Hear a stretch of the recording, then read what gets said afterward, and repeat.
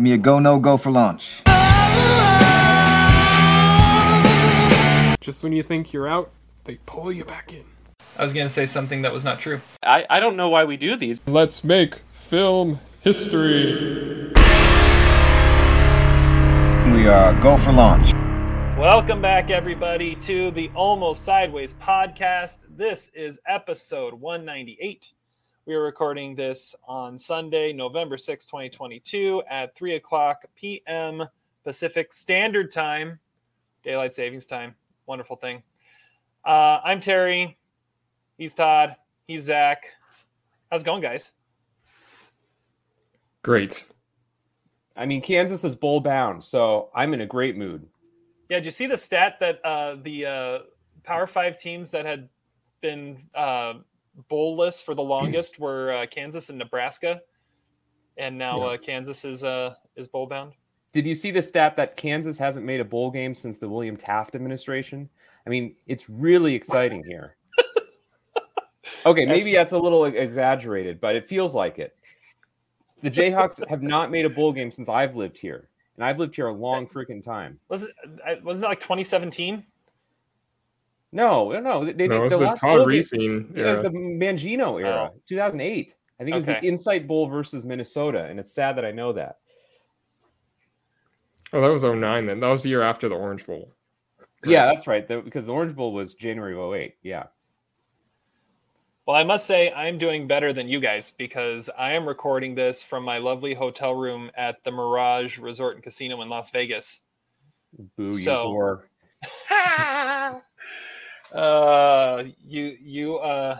You make fun because you wish you were here. But you're sober enough to do a podcast, though. Yeah, the last time we recorded in Vegas was that was an experience. That was an experience. I just remember I beat Todd at 1983 trivia. But I don't remember anything else about it. That did happen. I remember you quoted, or you talked about Barbra Streisand. That's one of the few things I remember about that podcast. Yeah, some book that he was reading during the recording. You read a book during our recording. It's really funny. It was like episode 11. Top 5 Vegas movies, I think is what we talked about. That is totally what we did, yeah. And was this the Birdman Oscars, or was this the no, this was the artist Oscars, right? No. It wasn't the artist. I was the only one there. Oh, okay. What did we review? Did we review something, or did we just talked? Oh, we did. It was the 3 Billboards Oscars. That's what I remember. Yeah. Well, perfect. We're back with another McDonough movie. Exactly. If we're talking McDonough, it's got to be in Vegas. It's got to be in Vegas. It's the first thing you think of. Just like, in our top 10 episodes, we have to quote Alpha Dog for some reason. There are at least 3 billboards outside Vegas, right? At least. At least. Where is it? I'm trying to find it here. There it is. Episode 15 is what it was. That's when we were young and innocent. Exactly. Oh, man. So I'm here at the Mirage. I placed a bet on the Seahawks on the money line because as Zach texted before the game, we're all on that. Yeah, but, and guess what happened? They're sucking. They look like a team that has Geno Smith as its quarterback. Touchdown Seahawks. They just took the lead. So there we go. Okay, good. Because I got money on them too. Todd almost faded them, right? But this was the greatest bet to bet on the Seahawks. They're 2-point underdogs somehow, even though Arizona is a much worse team. Okay, I need to talk about my bet for a little bit here. So we were having lunch at Caesar's Palace, and so I have a drink here. This is my third of the day because we got a couple while we were walking around.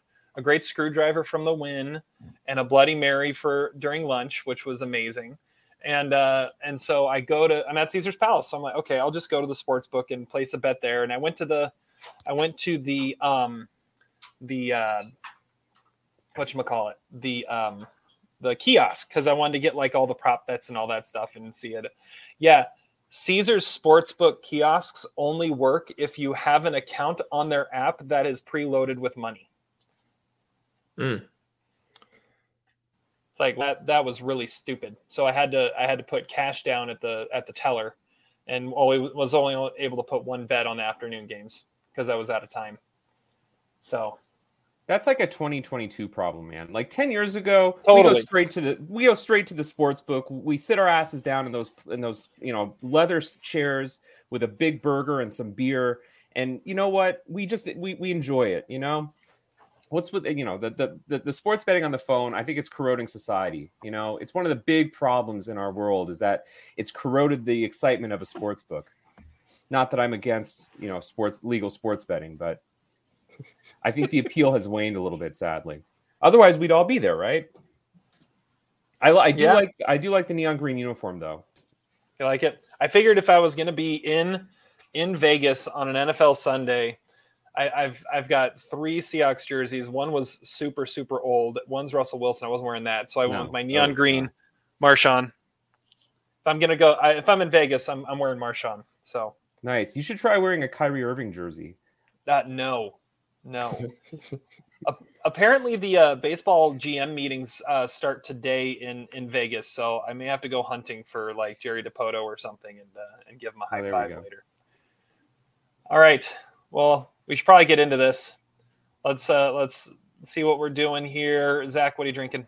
Oh, I'm drinking a Sierra Nevada Pale Ale. I wanted an Irish beer today, like the really dark, delicious-looking Irish beer that Brandon Gleason and Colin Farrell were drinking, but I didn't have enough enthusiasm or energy to do it. You couldn't go out and get a 6-pack of Guinness or something? No, man. I had movies to watch today. I had to watch that movie, and I had to watch my trivia movie, so I've been inside all day. It's dedication to this podcast. You're doing it from Vegas. And you're drinking a Nevada beer. That's true, yeah. This is anything if not dedicated. Oh, man. Well, I will say you watched a trivia movie, so you are not hosting trivia. That's right. The rule. I had to double check before the episode, but yes, you did. I was fairly certain about that. All right, Todd, what are you drinking? I have some wine. It is the Domaine du Mistral wine from France. Yeah, France. And it's 15% alcohol, which is quite a bit. It's really dry. I'm not really sure. It doesn't really have a ton of flavor. It's just really dry, but I'm okay with that. I don't need the zing, but I should be drinking an Irish car bomb or something. That would be ideal. All right. Well, my wife just got back from the liquor store and bought 2 bottles and a couple mixers for us to work on over the next few days. That total bill was about equivalent to the 4 drinks we had while we were walking around combined. It was less, including the bus pass to get to the liquor store. So so don't just buy stuff at the casinos. Anyways, this is some New Amsterdam mango vodka with some mango nectar mixed in. So nice. It's pretty good. Well, you should never pay for drinks in Vegas anyway. All you got to do is sit at a slot machine and they'll bring you drinks. And it's free. Valid point. Yeah, but if you're walking around, that gets super expensive. You pay like $30 for like a big margarita or something. Yeah, it was a $15 screwdriver and a $26 Bloody Mary because it was a double. It's like, oh, it's a $13 Bloody Mary. Oh, do you want to make a double? Sure. Oh, it doubles the price. It's like not doubles the size, I'm sure. Well, it doubles the alcohol content, I think, but it did not double. That's way more than that Bloody Mary I had in Seaside. I know that came with prawns and a beef stick. One. Yeah. All right. Well, let's get into what we've been watching this week, and for that, we are going to start with Todd. I watched a movie that is streaming. It's relatively new. I think it came out like a few weeks ago. It's The Good Nurse, directed by Tobias Lindholm, which is it's the true story of the serial killer Charlie Cullen. He's a nurse in New Jersey about like a couple decades ago, and Eddie Redmayne plays him. He immediately comes off as really creepy and almost channeling like a Freddie Highmore or something, but he somehow is able to go undetected by 9 hospitals that he works for, all until he befriends this like really benevolent nurse played by Jessica Chastain. and she has health issues of herself, and she sort of gets closer to Cullen than it seems like any of his coworkers like ever have. So she's able to see things that the officers don't. The officers are played by Nnamdi Asomugha and Noah Emmerich, which just screams like that's a Todd movie for sure. And they're able to see and prove something because they start investigating this really suspicious death of an elderly lady at the hospital. The movie is really conventional, but the story isn't. So it gives a little kind of a jarring feeling, like it's like has a really chilling feeling, but the overall impact is not really close to that. Like the actors make it work. It's not the aesthetic or like the heinous acts that are committed or the moral questions. It's like it's these 2 Oscar winners and an all-pro corner, and they provide all the drama. The Noah Emmerich, Nnamdi Asomugha stuff is actually really like good. It kind of gives you this like lulling false feeling to make the compelling thriller elements actually work. The story is pretty baffling and frustrating considering it's almost like a conspiracy that would have had to happen for like this to all go on, but that's sort of why the movie exists. I'm sure it took a lot of creative liberties. Like the insinuations that they make are kind of ridiculous and kind of almost hilarious. It's honestly a pretty lousy script, and it's the Oscar-nominated screenwriter of 1917. And Lindholm is like the writer of Another Round and a bunch of really good foreign films, but it's just kind of a mess. It's an entertaining movie for the most part. It doesn't really feel like a Netflix movie, but it's more like a light AMC miniseries or something. But it's fine. It's a average 2.5 star movie, and it almost feels like the kind of movie that would pop up with like 2 SAG nominations out of nowhere, because it does have the actors are able to do a lot with it. Yeah, when I saw it, I thought The Good Nurse was the title of a new CBS primetime drama. It does kind of have the feel of that Rosamund Pike movie that came out a couple years ago, where she won the Golden Globe. Like it does. I care a lot. Yeah, I care a lot. Like it has that vibe of like, yeah, I could get like some random nominations for no explicable reason. Nnamdi Asomugha is really good though. Always good to see him pop up. Yeah. And it's funny you say they're channeling Freddie Highmore, because isn't his show The Good Doctor?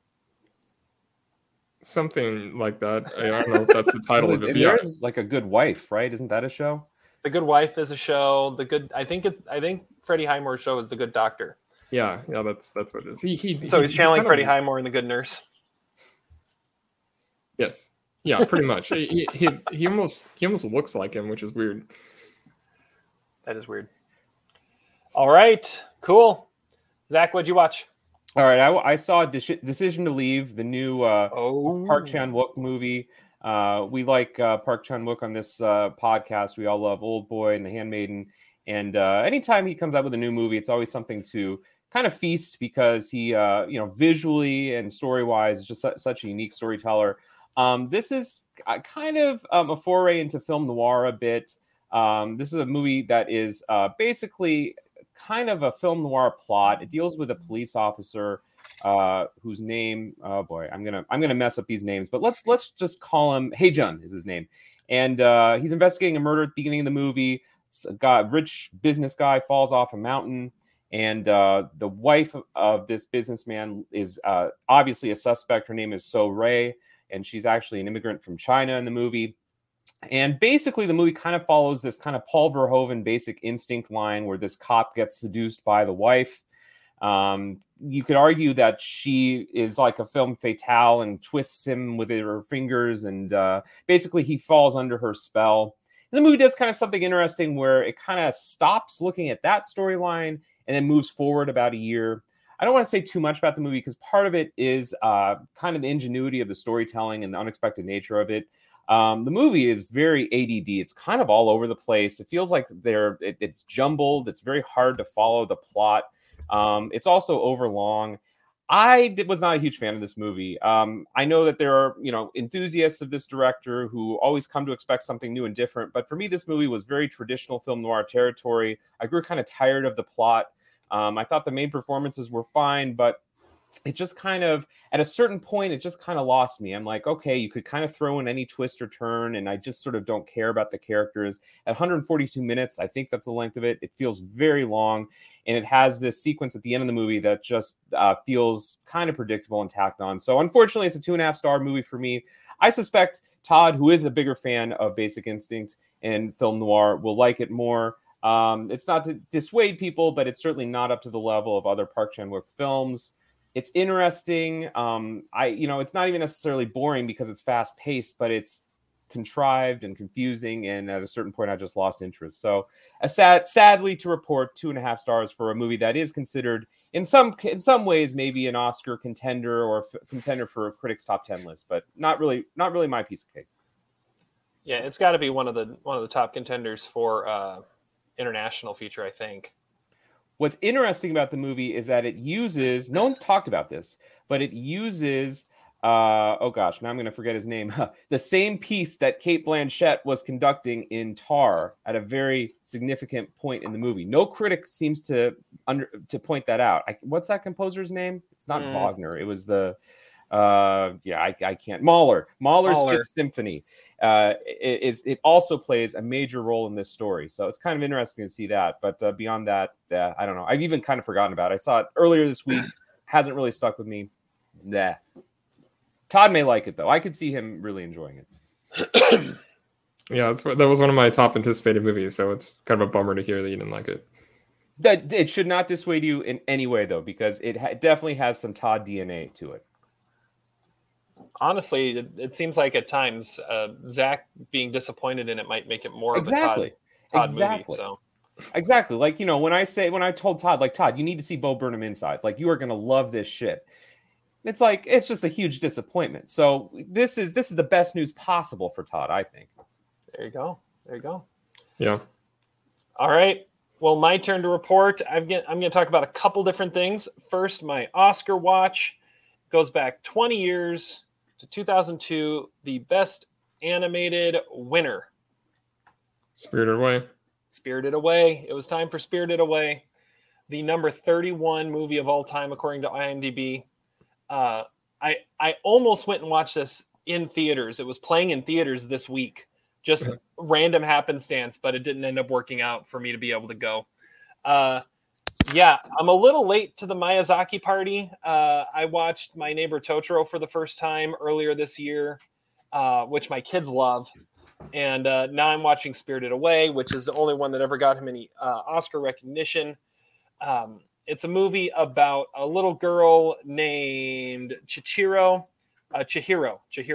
And her and her family are moving to the suburbs, and they stumble upon this random location that kind of looks like a theme park, and her parents get kidnapped in some way as they're turned into pigs, and she has to kind of work her way through manipulating her way through to try and save them. I mean, Miyazaki, I see why everyone is obsessed with this guy, because he is an original beyond originals in the stories he can come up with, these pictures he can paint, and how he always centers them around these little children that are able to do these amazing things. I'm having trouble connecting with the animation just because it's so different. I've never been one to watch much anime, and so it just throws me off just that little bit. And I mean, usually you watch these dubbed into English, which might throw it off a little more. I don't know.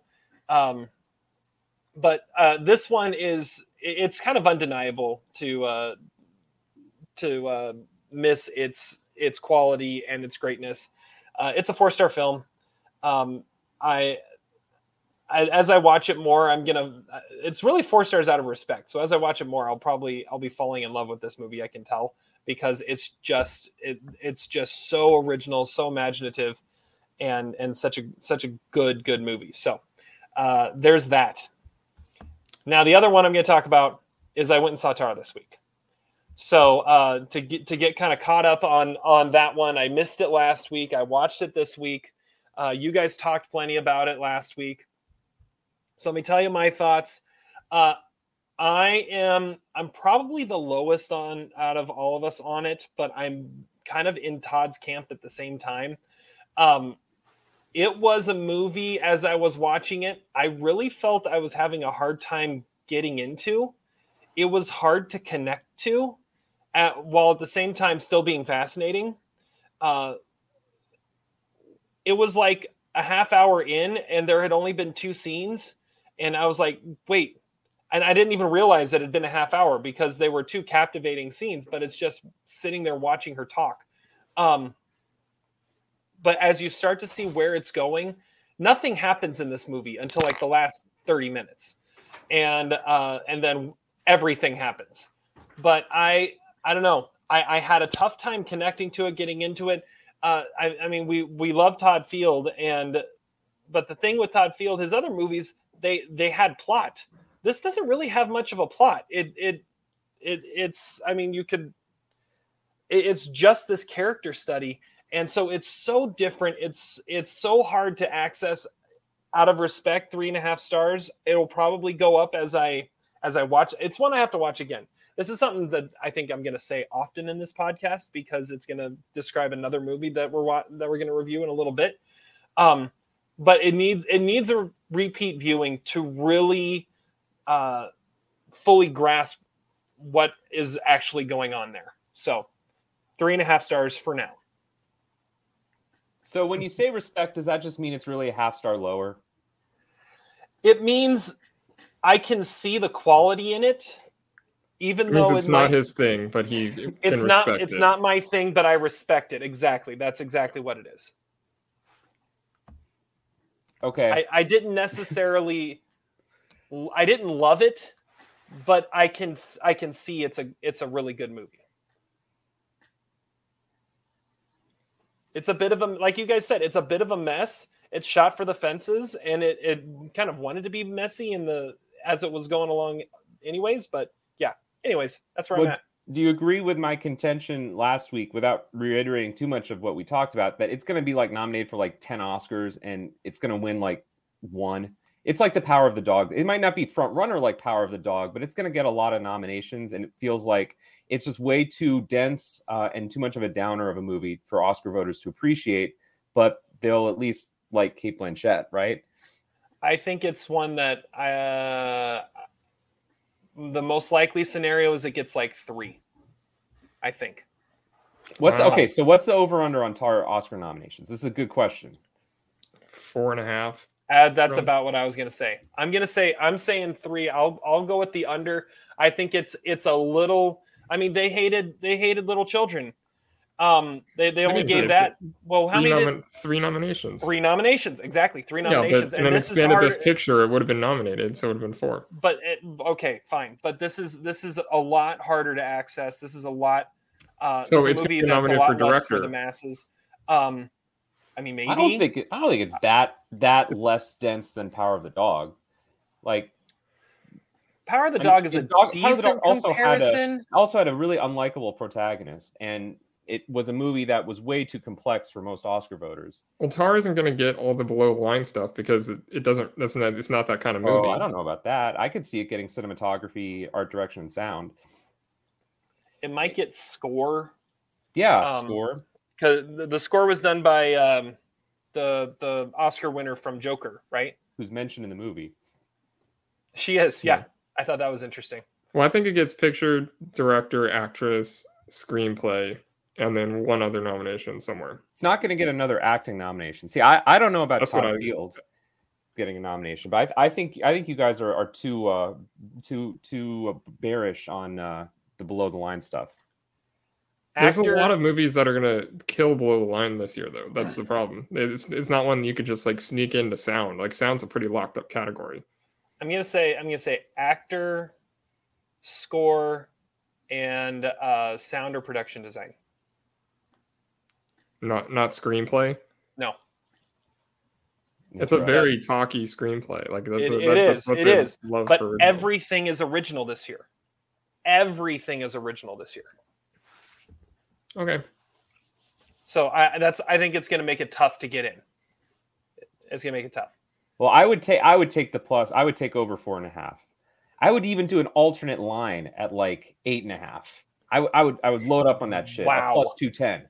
Let's do it. Let's lock it in, baby. Are you thinking that there's no only way going to be like 10 movies that are going to be nominated for Oscars?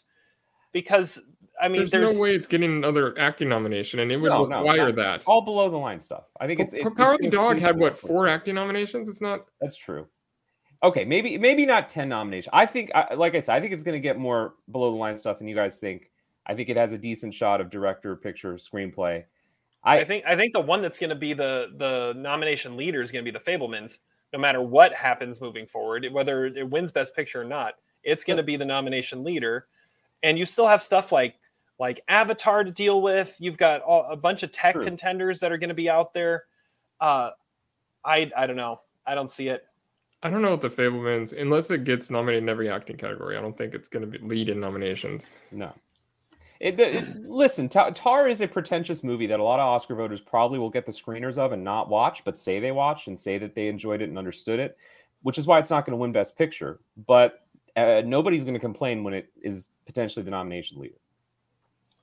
Fabelmans is going to be double-digit nominations. Yeah, I mean, it's possible. I think those are probably the two front runners right now. There might be some, there's maybe a few more things we haven't really considered at this point. But I don't know, man. I think Tar is a machine. It's gotten great reviews. Everybody, the Oscars love movies with great performances. As Todd pointed out in his article, the Oscars are they do not mind giving actors multiple awards. I guess we'll see. I think this movie also has the studio backing to mount a really considerable campaign. I think here's the comp I'm going to give this one. I feel like this could be very comparable to a movie that came out last year, with the only differentiating factor being its lead is a 2-time Oscar winner, and that's Spencer. Oh, okay. That's harsh. A critical darling. It's swept a lot of the critics groups. Kristen Stewart was winning everything there, but when it came to the major stuff, mostly shut out. Except the only difference is that it's got a 2-time Oscar winner at its front, and not the girl from Twilight. Well, and it's directed by a several-time Oscar nominee too, and I don't know. It's not nearly as cold as Spencer and alienating as Spencer was. It's not that bad. And I gave Spencer 4 stars. So Spencer didn't end up on a lot of top 10 lists, though. That's the problem. Tara's going to be on a lot of top 10 lists. Yeah, and it got 1 Oscar nomination. That was for Kristen Stewart. Right. So I couldn't even slip into costume design. Tara's going to have more recognition. Tara's going to have more of a studio backing. But I think the biggest argument against Tar is that everybody's just going to forget about it in a few months because everybody forgot about Power of the Dog. When you lull on these things for too long, then people get bored with it because Oscar voters are fickle. Well, everyone forgot about Power of the Dog because it was a Netflix movie. Tar at least was in theaters, so I think there's that's another point for Tar actually in its favor. Mm-hmm. All right, we're gonna have a lot of Oscar talk throughout this as well as we're talking through several different movies. Let's get into our featured review because I'm sure we're gonna talk Oscars with that as well. I love this movie so much. I did not really like this film at all. This is the most Zach movie ever made. You got to see it. Movie reviews. And for the featured review, we are looking at the latest from Martin McDonagh. The Banshees of Inisherin. Call him Sonny Larry. Didn't you and he used to be the best of friends? We're still the best of friends. No, you're not. Who says we're not? Sit somewhere else.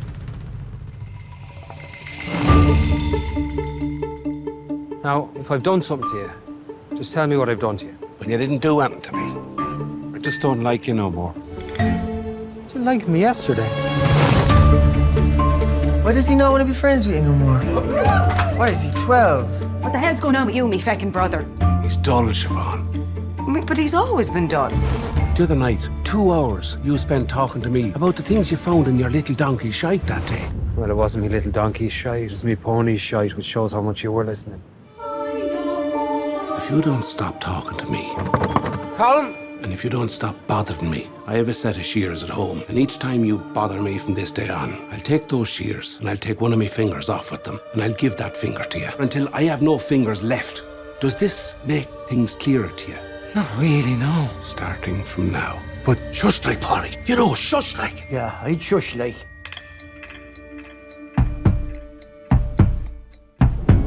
Would you not want him to have to do the one finger to see if he was bluffing, like? No, we wouldn't. Because worst comes to worst, he can still play the fiddle with 4 fingers, I bet ya. Going back to your own gang now, Pádraig. And talking to me! Are you?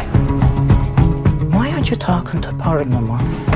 That wouldn't be a sin now, would it, Father? No, but it's not very nice either, is it? Do you know who we remember for how nice they was in the 17th century? Who? Absolutely no one. Yet we all remember the music of the time. Everyone to a man knows Mozart's name. I don't, so there goes that theory.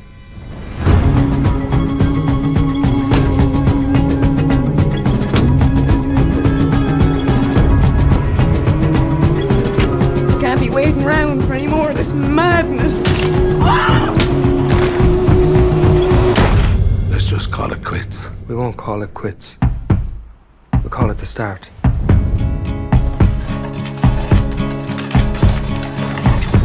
All right. We're gonna start with Zach on this one. Well, as we all know, I'm the Martin McDonagh fan on this podcast. You are not. Yeah, you are not as high on Martin McDonagh as we are. But we're gonna start with you and see what you thought. Okay, well, we should preface this by anybody who hasn't listened to our podcast. I mean, I'm sure all the 18 listeners know this, but I feel like Three Billboards was probably the biggest disagreement we've ever had on this podcast. And it's unfortunate because that was like pre-episode 15, right? I mean, that had to be one of our first episodes. And that's when I was too chicken to really stand up for my beliefs. I was like, yeah, okay, you guys are kind of right. I hated it, but whatever. No, man. Era, definitely our biggest disagreement. What's that? In the podcast era, definitely our biggest disagreement. Yeah. And I have not rewatched Three Billboards. I mean, maybe it was a bad day when I watched it. We did have a different president. I don't know. Maybe it would be a history of violence type situation where I watched it again, different circumstances. Maybe I wouldn't hate it as much. But I really was not a fan of that movie. However, we all love In Bruges. So there is some mutual love for Martin McDonagh. Anyway, I think we can all safely say, though, I was looking forward to this movie. I think we all were. Banshees of Inisherin stars Colin Farrell, who's having quite a year, by the way. He may just get an Oscar nomination alone just for, everybody's like 2022 was the year of Colin Farrell. I don't know. What were the Vegas odds on that? Like plus 400? We should have cashed in on that, man. He's in like 4 or 5 really good movies this year, right? No kidding. And he's like pretty outstanding in all of them. Anyway, this is a movie that takes place on the island of Inisherin off of Ireland in the early 1920s during the Irish Civil War, which I don't know that much about. And this movie isn't really about the Irish Civil War, but I did look it up after watching this movie because I feel like that was an important part of this movie that maybe I missed. Colin Farrell's name in this movie is Pádraig, and I think that's his name, and for how it's pronounced. And he's sort of like a simpleton who likes to drink and party, and he lives with his sister. And his best friend in the movie is played by Brendan Gleeson, and his name is Colm. And at the beginning of the movie, Colm basically tells Pádraig that he doesn't want to be his friend anymore, but doesn't really explain why at first. And the Colin Farrell character is a little bit taken aback. He doesn't really take his friend that seriously. In Ireland, everybody likes to party and get drunk. So, maybe he said something, that pissed him off while drunk. But turns out the Brendan Gleeson character is pretty serious about this, so much to the extent that he says, if you ever talk to me again, the next time you talk to me, I'm going to cut off one of my fingers. And that's crucial because he is a fiddler in the movie. And, obviously you kind of need fingers to fiddle, I would think. Now, is he Lydia Tarr level musician? I'm not quite sure. But he does seem to be talented in the bars. Anyway, I think he could still play with 4 fingers, though. It's possible. It's possible.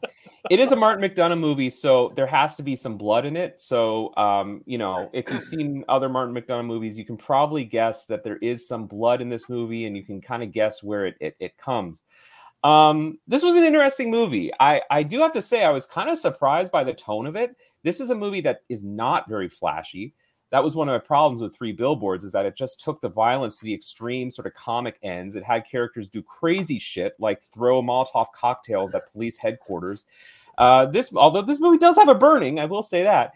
But I actually found myself liking the tone quite a bit more in this one. The tone is dour, depressing, because these characters live in solitude in this island in the middle of a civil war that doesn't even really impact them. There doesn't seem to be any women on the island except for Colin Farrell's sister. And she's played in the movie by Carrie Condon in a pretty good performance, I thought. You also have a friend of the Almost Sideways podcast, Barry Keoghan from Dances with Horses, and he plays Dominic. And, well, it's kind of interesting. Barry Keoghan in movies with horses and livestock. I mean, that's a real thing because there's a lot of livestock in this movie that plays a pretty central role. This is the second Barry Keoghan Colin Farrell movie this year. That's true. And this is also, how many freaking donkey movies are we going to get this year? We got the Andrea Arnold EO movie. We got I swear, this is donkeys and Colin Farrell, man. Andrea Arnold was cow. Oh, okay. Excuse me. Well, donkeys, cows, same thing. There is a donkey movie out there somewhere. Okay, I'm sure A24 produced it. Anyway, that is to say though, I liked the use of animals in this movie. I liked that they were taken seriously. I like this movie. I will say there were times when I almost fell asleep. It got a little bit boring. And I think the runtime may be a little bit too long. And I will say at about the 90-minute mark, I was a little bit split. I was like, okay, well, I like that it's a little more subtle and not as flashy. But on the other hand, it's a kind of, slow. I don't necessarily love the side characters. I thought the movie actually ended really nicely. I really liked the last half hour of it. And without going into spoilers, one of the reasons I liked it was because it kind of showed that the real core of the movie was the relationship between Brendan Gleeson and Colin Farrell. I think I realized that I didn't like the side characters as much. And I do think had this movie been just a YouTube slideshow montage of Brendan Gleeson's scenes, I would probably give this movie a full half-star higher. I think the side characters are a distraction. But I like that this movie has the audacity to be kind of sad and kind of about this guy's despair. When he goes to confessional, he talks about how he has feelings of inadequacy and despair. I like that they don't show that there's an inciting incident that leads Brendan Gleeson to fade out, his former friend. I like that it's sort of up to, interpretation about why that happens. And I also like that it shows that depression and despair is not always brought on by inciting incidents. It's something that a lot of people go through, particularly on this island that's very sad and desolate. So in the end, I give this movie 3 stars. You could probably convince me to move it up to 3.5. I just didn't like the side characters and it was maybe a little bit long. But for a portrait of depression and sadness and isolation, alienation, I actually really kind of dug this movie. It felt more like Charlie Kaufman's recent movies than a Coen Brothers movie. And I applaud Martin McDonagh for actually making a serious movie that wasn't bailed out by stupid comic violence. So I thought this is in some ways a more mature movie, not to sound patronizing, but pretty good altogether. And I'm glad. I would recommend it. Well, I think one of the biggest critiques a lot of people had of Three Billboards was the fact that Martin McDonagh was out. I think this is something you said too. He's an Irishman who's kind of out of touch with America, and he's trying to write this American story, and it didn't quite fit. Well, throw that out because he's back to his wheelhouse here, going back to Ireland. That's one of the things that made In Bruges so great is he was writing for Irish characters, and now here he is writing for Irish characters again. Not only that, but the same actors playing them. I disagree with what you said about the side characters. I thought they were fascinating. I've heard some people say that they like Barry Keoghan even more than Brendan Gleeson for like a supporting actor nomination. I might be able to get on that bandwagon. I thought he was outstanding, and for a character actor who has kind of quietly been plodding his way along to finally get a moment where he can shine a little bit and really stand out, it was great. I thought this was a fascinating movie. I'm giving it 3.5 stars. And on a rewatch, it could end up being 4 stars. But it's a fascinating movie because, like you said, it's about this depression, and Brendan Gleeson's character. I find it interesting because at first you're like, you feel for Colin Farrell's character, you feel for Padraig because it's like, what's he doing? I mean, you liked me yesterday, and now he's just like, I just don't like you anymore. It's like, what is going on? But then you realize he's having this crisis, this midlife crisis, well, late life crisis, you could say. And you really understand where Colm's coming from on this as well.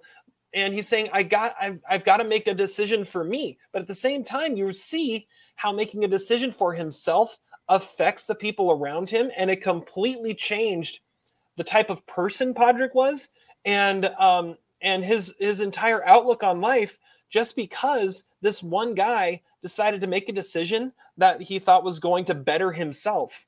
And it speaks to how our decisions affect the people around us, whether we want them to or not. It speaks to how a community works together and lives together and can thrive together or can tear each other apart. I thought it was fascinating. As I'm processing it, it might move up to 4 stars. I'll need to watch it again. Like I said, the funny thing is, I watched this as part of my double feature on Friday night, and the other movie I watched with that was Armageddon Time, the new film from James Gray, the first of many coming of age semi-autobiographical movies coming out this year. And I kind of had a similar vibe on that one, but I kind of like that one a little bit more out of the box. I'm actually giving that one 4 stars. Amazing movie. I don't think you guys are necessarily going to see it the same way, but I thought it was brilliant. But I just need to throw that out there. But Banshees of Inisherin, I'm giving it 3.5, a really, really high 3.5. Not a 3.5 out of respect. A genuine. A genuine 3.5. That could go to 4. Could go What's to 4. The opposite out of respect? It's a disrespectful 3.5. There you go. There you go. Todd, where are you at on this? Well, the other female character is, of course, the ghoul. Yes. And the donkey was a female too, I think. Yeah. I don't know. I mean, I love this movie. It's dry, it's simple, it's quiet, and I just thought it was hypnotic, like the entire thing. And the story is relatable because the actors are really, really, really good. Like Farrell wears it on his sleeve. He makes you sympathize with him, and you can absolutely feel it. And the best he's ever been. Yeah, for sure. And Brendan Gleeson, I think, is sensational too. Like you can feel the disgust and also sadness radiating through his like rough exterior. It's an extremely high war performance too, and I think it feels like the best supporting actor winner for the year. Carrie Condon is given the most room to play it up. She's really good, and of course Barry Keoghan. He's basically like doing what he did in The Green Knight. It's like he's this like strange outsider who has really kind of a smaller part and just kills it. And I think that he and Caleb Landry Jones should play brothers in a Martin McDonagh movie or something, because now it's 2 straight movies where they've had really kind of similar characters, and like they absolutely could do something awesome.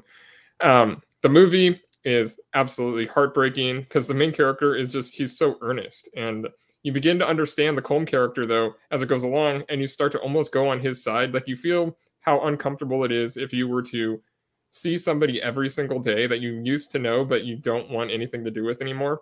And so it sort of like challenges your preconceived notions about how you treat people and the impact that your actions have on them, and on like just the general importance of niceness, and about like what constitutes like a life that's worth living. I love the sweaters with the collars. I don't know. I didn't know that was a thing, but they should bring that into the States. It feels like more of like a John Michael McDonagh movie than an actual Martin McDonagh movie, but I think it's extraordinary. It basically is like a movie portraying the truth that like when a friendship ends, your whole life goes into upheaval, and eventually you'll get to the point of moving on, but it does take a while and it does get ugly. And I looked up Colin Farrell's Golden Globe speech from In Bruges, because I remember he said something really profound, but he said that script was simultaneously profound, beautifully comic, wonderfully painful, and filled with delightful remorse and the sweetest redemptive qualities. And that is this movie as well. It's a 4-star movie and the best movie of the year. Nice. Just talking through this, I'm going to 4. I'm going 4-star movie. It's, like I said, I needed to process it. I've been processing it while I've been talking with you guys. It's 4-star movie. It's amazing. I'm sticking at 3. Well, hey, we're thrice approved. That's a step forward. When was the last time we were thrice approved when we all watched it for the same podcast episode? Oh, true. I feel like whenever we're thrice approved, it's when it like trails its way in as we watch something. This is good. Okay, so we talked a little bit about Oscar prospects of Tar. What are the Oscar prospects for Banshees of Inisherin? I think it could get a lot. Like it could get like 7 or 8 nominations, and it's possible that 4 acting nominations could come its way. How many did 3 Billboards get? 3. Was it only 3? It only got 3 nominations? No, three acting nominations. 3 acting nominations, but how many total nominations? It won 2, which were 2 acting for actress and supporting actor. I'm looking it up here. And had the other 1, supporting 2, actors, 3, screenplay, 4, 5, 6, 7. It had 7 nominations. Score, 1 actress and supporting actor, picture, other supporting actor, score, screenplay, and editing. Could this get 4 nominations for acting? Could Farrell, Gleason, Condon, and Keegan all get in? It's definitely possible. I think 3 of them are almost certain, and then Colin Farrell is getting his first nomination this year. Okay, right? but here's the interesting thing: what if it pulls like a Judas and the Black Messiah, and Gleason and Farrell get supporting actor nominations? Like, I could see that. You could make the case that it's a little bit ambiguous who's the lead in this movie and who's supporting. I think it's more likely they both get lead. Yeah, I mean that's a possibility too. Like it's I don't think it's clear delineation either way. I think Barry Keoghan's a bit of a stretch though. It's like Once Upon a Time in Hollywood in that way. I think Gleason is the Brad Pitt. He's winning supporting actor, and Farrell will get nominated for best actor. That's probably most likely. I don't think Colin Farrell can beat The Whale though. I mean, The Whale is The Whale. Farrell's going to win. Farrell's going to win all of the critic awards, and then once the televised stuff starts, then Brendan Gleeson's going to win, just like Will Smith did last year. It's going to be the same story. Okay, but here's the thing: it's like, we ask this now: is there really an Oscar scene in this movie? Like, what scene are they going to play for both Gleason and particularly Farrell? Like, there's not really an Oscar moment. Farrell's Oscar moment is the niceness monologue. Yeah, of course. That was an extraordinary scene. Maybe Gleason would be when he first is explaining why he's or is saying that he didn't want to be his friend anymore. I think that could be his scene. But he had all of his scenes are great. I can't imagine any other actor playing the Colm. Bill Murray. No, not even close. Well, he couldn't do an Irish accent, but I think if the movie was maybe it's because I think he looks a little like Bill Murray now. Maybe Liam Neeson or something, but it still wouldn't be the same. Like, Liam Neeson would be interesting. It wouldn't have the same heart that Gleason has. Did you see? So Brendan Gleeson hosted SNL a couple weeks ago, and the entire monologue he played his mandolin, which I thought was amazing. And while he's doing it, obviously Colin Farrell had to pop out, so he pops out, and Brendan Gleeson was talking about how Colin Farrell is very needy. And he was like, well, I am your favorite actor, right? He goes, I don't know about that.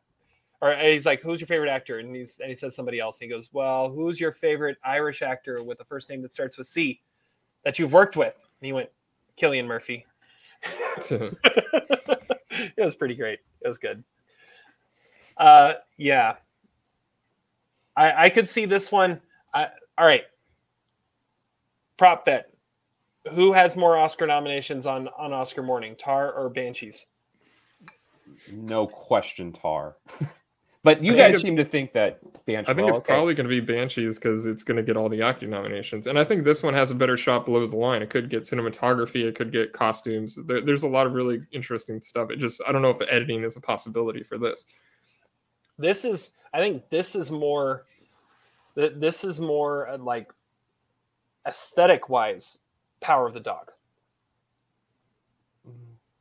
I don't know. I mean, this movie, I don't think this movie had. Okay, maybe I'm just reading too much in the movie and I'm extracting the things that I like about it. Here's what I like about this movie. I think this movie is a great portrait of depression and despair. It's not an uplifting movie. It doesn't end with some magical reconciliation of the characters. Spoiler alert, right? It actually has maturity and grace in the end to show that, hey, maybe these situations don't actually turn out magical and uplifting. And I think that is not something that Oscar voters jive with. If this movie gets Oscar nominations, it's more because Martin McDonagh has been nominated before, and it's the year of Colin Farrell, and I think less to do with the actual story of the movie, if that makes sense. Again, no slight to the movie.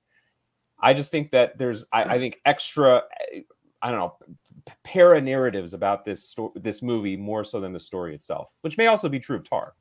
Let's see. I think also, I think McDonagh's been to the mountaintop more recently.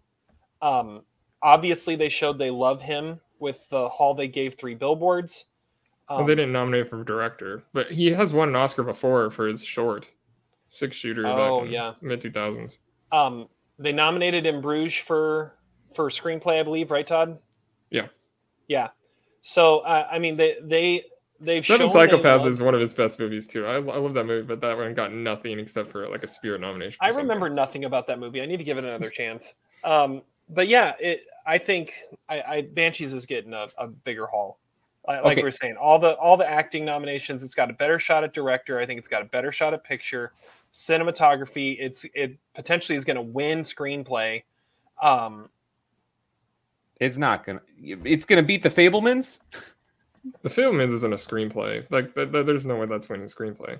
If it wins screenplay, it's because they want to give Spielberg a screenplay Oscar. No, the screenplay is the only spot that the Daniels are gonna get in. Like it's not based on objectively what's better or not. Like it's based entirely on the marketing and then the storylines going in. Well, if Fabelmans is first, I'm gonna say Banshees is second. Could be. No, everything everywhere all at once is first for screenplay. And then there's that too. That too. Yeah. Yeah. I don't know. Well, okay, so here's the real question. Do you guys like this movie more than Three Billboards?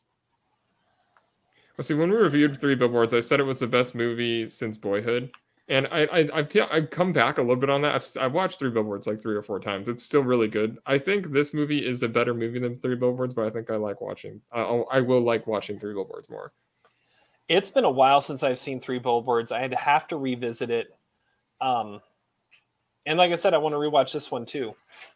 This one is trying to say more for sure than Three Billboards. Or I think it's more profound. I don't think it's necessarily trying to say more, but it's what it's trying to say is more profound.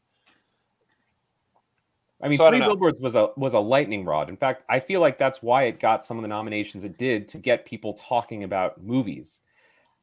This movie is not a lightning rod. It's a movie that is critically acclaimed and will be on a lot of top 10 lists, but it's not a movie that is uplifting or inspirational like the recent Best Picture winners.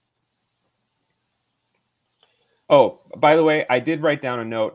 Siobhan is the only character that I can think of named Siobhan outside of the Boy Meets World episode when Corey and Topanga have a prom and then they get intermingled with Corey's parents. Siobhan? Yeah, the Amy's alias. Yes. I hope you thought that too, Tom. That's the first thing I thought of when I heard Siobhan. Not the American Idol contestant? That's the first thing you thought of, Terry. Do you remember that? I don't even remember what season that was. I think I also thought of Chevron, the gas station. But also, I had another theory about this movie, which is that, listen, if Colm and Patrick had movies and had a movie podcast, don't you think their relationship could have repaired? Like, they're bored. There's nothing to do on this island. There's no women. There's drinking, but drinking only gets you, so far. Like, they just need more stimulation in their life. That's the problem. The real LVP of the movie is the fact that it takes place in 1923. Like, let's put them in modern times to give them some, distraction. It would have been the same movie if it was in modern times. That's obviously what Colm needs is he's trying to get away from useless chatter, so he's going to start a podcast. I think he's more of an Instagram content creator. Like he, probably a TikTok star with the three-fingered fiddle. Like he could be a superstar online. I mean, TikTok would allow his music to live on forever. So, I think we need some TikTok or Instagram accounts for the animals in this movie. I would follow it. All right. Well, we are thrice approved on that. Todd and I are giving it 4.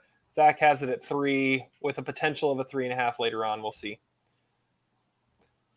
It's staying at 3 out of spite. Of course. But it is thrice approved. We're not going to come off of that. But I agree, Brendan Gleeson is tremendous in the movie, and I would be rooting for him for Best Supporting Actor. That would be cool. It would be cool to see him win. And I would love to see Barry Keoghan also get the nomination. All right. There's a whole bunch of people this year that are going to get their first actor nomination. It's like way more than normal. Yep. Okay, let's move on. It's time for our Spotlight segment. Spotlight. And for our Spotlight segment, we are doing a couple Mount Rushmores. We're going to go through these pretty quick as we are celebrating the Houston Astros winning the World Series, which happened last night. There was a potential that while we were talking right now, we'd be watching Game 7. But that didn't happen because they took care of business last night. Astros World Series champs. Mattress Mac, the ultimate degenerate. Dude, how much did he win? It was like 75 million? Yeah. Dude, that you know what that takes? That takes brass balls. Brass balls of steel, as Zach said. All right. Well, in honor of the World Series, we are going to do a Mount Rushmore of the greatest Houston movies of all time and the greatest Philadelphia movies of all time in honor of the Philadelphia Phillies, the losing team in the World Series. This should be fun. All right. We're going to go to Houston won, so we're going to start with Houston. Todd, you're first. Non-negotiable is, of course, Apollo 13, right? Yeah, I think that we can pretty well say Apollo 13 should be the non-negotiable, yes. Okay, well, so after that, I don't really know that Houston has a great representation in films, so I'm going to go with Red Rocket. I believe they call it Texas City, but I'm pretty sure it was shot in Houston. Wow. And Red Rocket is it's a really weird movie. We all were fans of it. Of course, Simon Rex should have been nominated for an Oscar. I think it was Houston. It doesn't take place in Houston. It's like a small town in the middle of Texas. There's no scene in that movie that takes place in Houston. Well, it's called Texas City. It's like in the boonies. It's in the middle of nowhere. But it's a great movie. I mean, we all loved it, but I wouldn't call it a Houston movie. And I think there's actually there's a nice, fairly rich cinematic tradition of Houston movies. I don't know. All right, so we're going Red Rocket.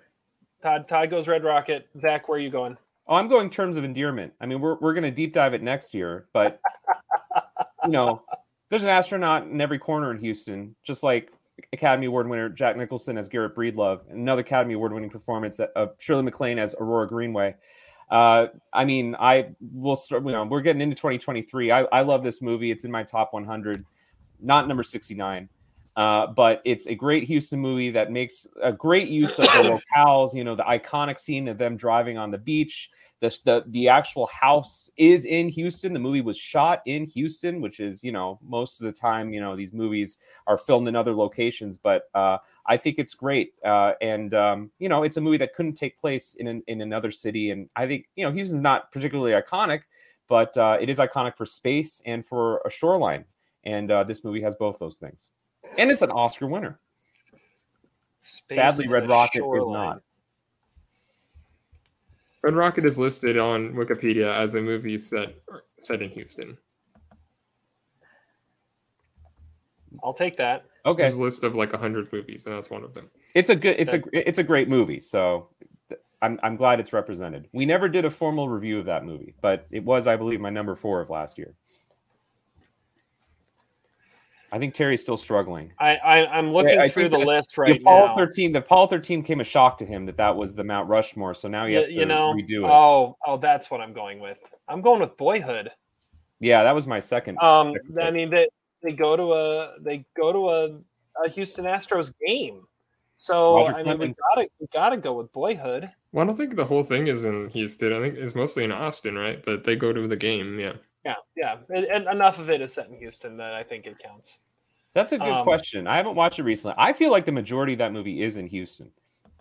Maybe it's ambiguous, but a couple others that I was looking at on this list that we could have gone with. It says the movie X starts in Houston. I just watched that. That was our Halloween night feature film, so I just watched that one. That one's good. The Wikipedia list also says Paris, Texas. Yeah, I saw that too. It has scenes in Houston, but I wouldn't call it a Houston movie per se. I guess Rushmore was the other one I was thinking about. Rushmore, yeah, that was on here too. Towelhead is a movie I haven't seen in a long time, but I really liked it when I did. That's another one that you could look at. It's a dumb movie. The only one I thought of was Jason's Lyric. That's a good movie. I haven't seen it in a long time, but that definitely takes place in Houston. That's like a big plot point in that movie that it takes place in Houston. Best 2022 movie set in Houston is Apollo 10.5. There we go. I mean, that's actually a legit pick as well. Yeah. All right. But we're going with Apollo 13, Red Rocket, Terms of Endearment, and Boyhood. Moving on to Philadelphia films. Do we want to put anything? Well, listen, in honor of Houston, can we just cheat and just, say Apollo 13 is the best and not even mention any other Houston movies? Because it's a home of cheaters. So true. I mean, the most iconic movie line ever is, from any movie involving Houston. Houston, we have a problem. I mean, Marilyn Lovell didn't even like Houston. She said, let's sell the house. Like, come on. They didn't, Bill Paxton was from Mississippi. He never thought he'd make it to space. Like, screw Houston. You are cheaters. All right. Philadelphia movies. Moving on to that. Zach. There are a couple that we could say are non-negotiable. Do we want to do the non-negotiable talk? Well, I think it's fair to do this one. Are we going to say Rocky? It's got to be. I was thinking Philadelphia. Or Rocky. I think Rocky. I think if we're going to say there's a non-negotiable, it's Rocky. Like there's no more iconic Philadelphia film than Rocky. The title is Philadelphia. There's a freaking statue.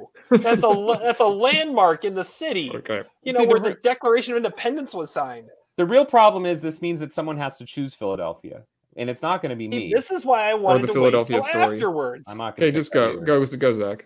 I'm going to pick an M. Night Shyamalan movie because he sets all of his movies in Philadelphia. I'm going with The Sixth Sense, which is set in Philadelphia. Great Philadelphia locations. Bruce Willis was dead in it, so I don't know how much he could enjoy Philadelphia, but it's definitely a Philadelphia movie, just like all of M. Night Shyamalan's movies, except Signs, which was in Bucks County, which I'm not sure where that is. All right.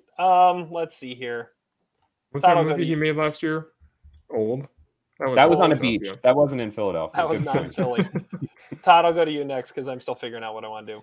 Well, I'll just say I want to go with my favorite scene or sequence ever set in Philadelphia is, of course, A History of Violence, and because William Hurt is the Philadelphia mob, and that sequence is probably the last 25 minutes of the movie, and those Philadelphia accents are very thick, and I love that scene, and so I'll go with that.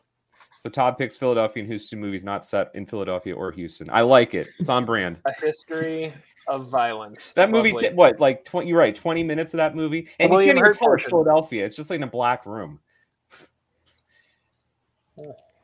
But there's nothing about Shyamalan that says Philadelphia either, so that movie at least has some scenes where they're walking and there's a church and there's a balloon or something. I don't know. It's a little bit more iconic. All right. Well, I mean, I could pick Philadelphia, but I think I'm gonna go Silver Linings Playbook. Yeah, that was another one. I mean, that's. I mean, if we're talking in a podcast where we're talking about being degenerate, I think we have to mention Silver Linings Playbook on the Mount Rushmore of Philadelphia movies. Make sure you're holding the remote. It's good luck. Bradley Cooper didn't bet in that though, but there was good luck. See, the problem with Silver Linings Playbook, which predates our podcast, is that for a movie obsessed with the Philadelphia Eagles, it completely neglects to mention that it takes place in the same weeks that the Philadelphia Phillies won one of their only World Series titles. Yet inexplicably, it just ignores the whole thing. So that to me is almost a point against Silver Linings Playbook as a Philadelphia movie. But I respect the pick. At least it takes place in Philadelphia, unlike other movies on this list. Part of it's in Philadelphia. Part of it. Well, technically, Apollo 13, most of it takes place in outer space. So. That's a fair point. That's a fair point.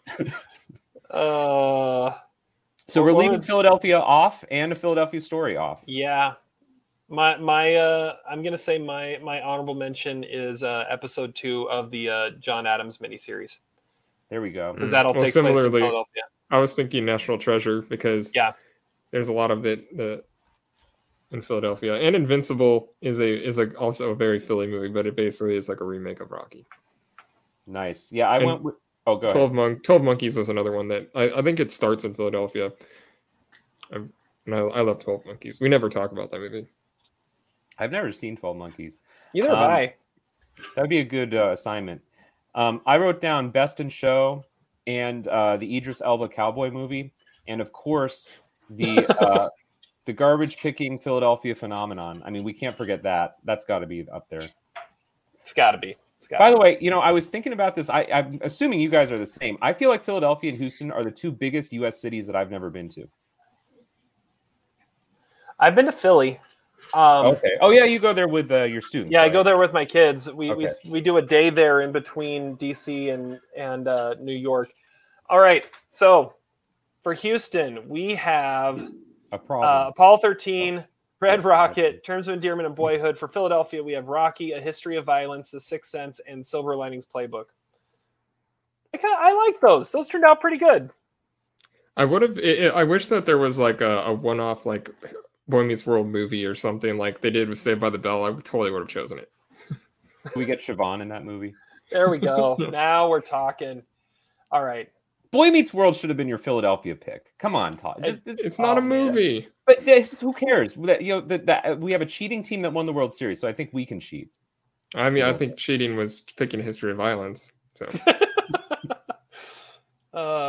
See, it made sense to cheat when you're picking the Houston pick.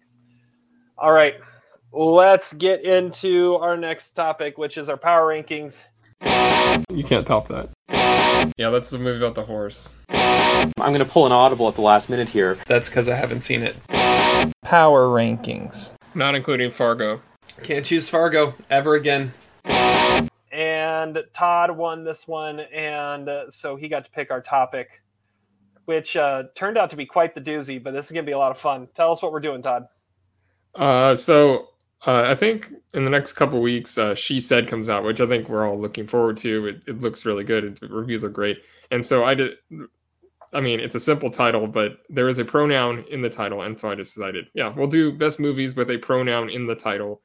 It could be any pronoun. There's like 100 pronouns. So it didn't exactly narrow things down, but it does make for an interesting collection of movies, I think. But you did put a couple stipulations on this that made it a lot more difficult. Yeah, so you can only use a pronoun once in your top 5, and you also have to go one per decade, which is something we used to do a lot, but we haven't done that in probably a year. and what made this tough is then you had to like really be strategic about, okay, if I'm going to use this pronoun for this decade, then I can't use this movie that might be better than another movie, but I need to be able to make my list. So it made for an interesting thought process as we were putting this together. And of course, predicting Adam is going to be an absolute bitch. Yes, well said. Well said. Yes, and I don't know how much thought he put into it. I texted him about an hour before we were getting on, and I was like, "Hey, you haven't sent me your list yet. You normally do." And his response was, "Damn, I'll get right on that." So that bodes well.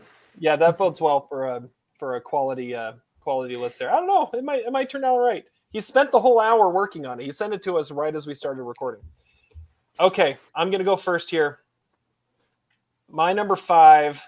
So I was able to do all different ones. My number 5 is my 2010s pick. I had several that I could pick from that I was considering. I was considering Won't You Be My Neighbor? That's got 2 in it.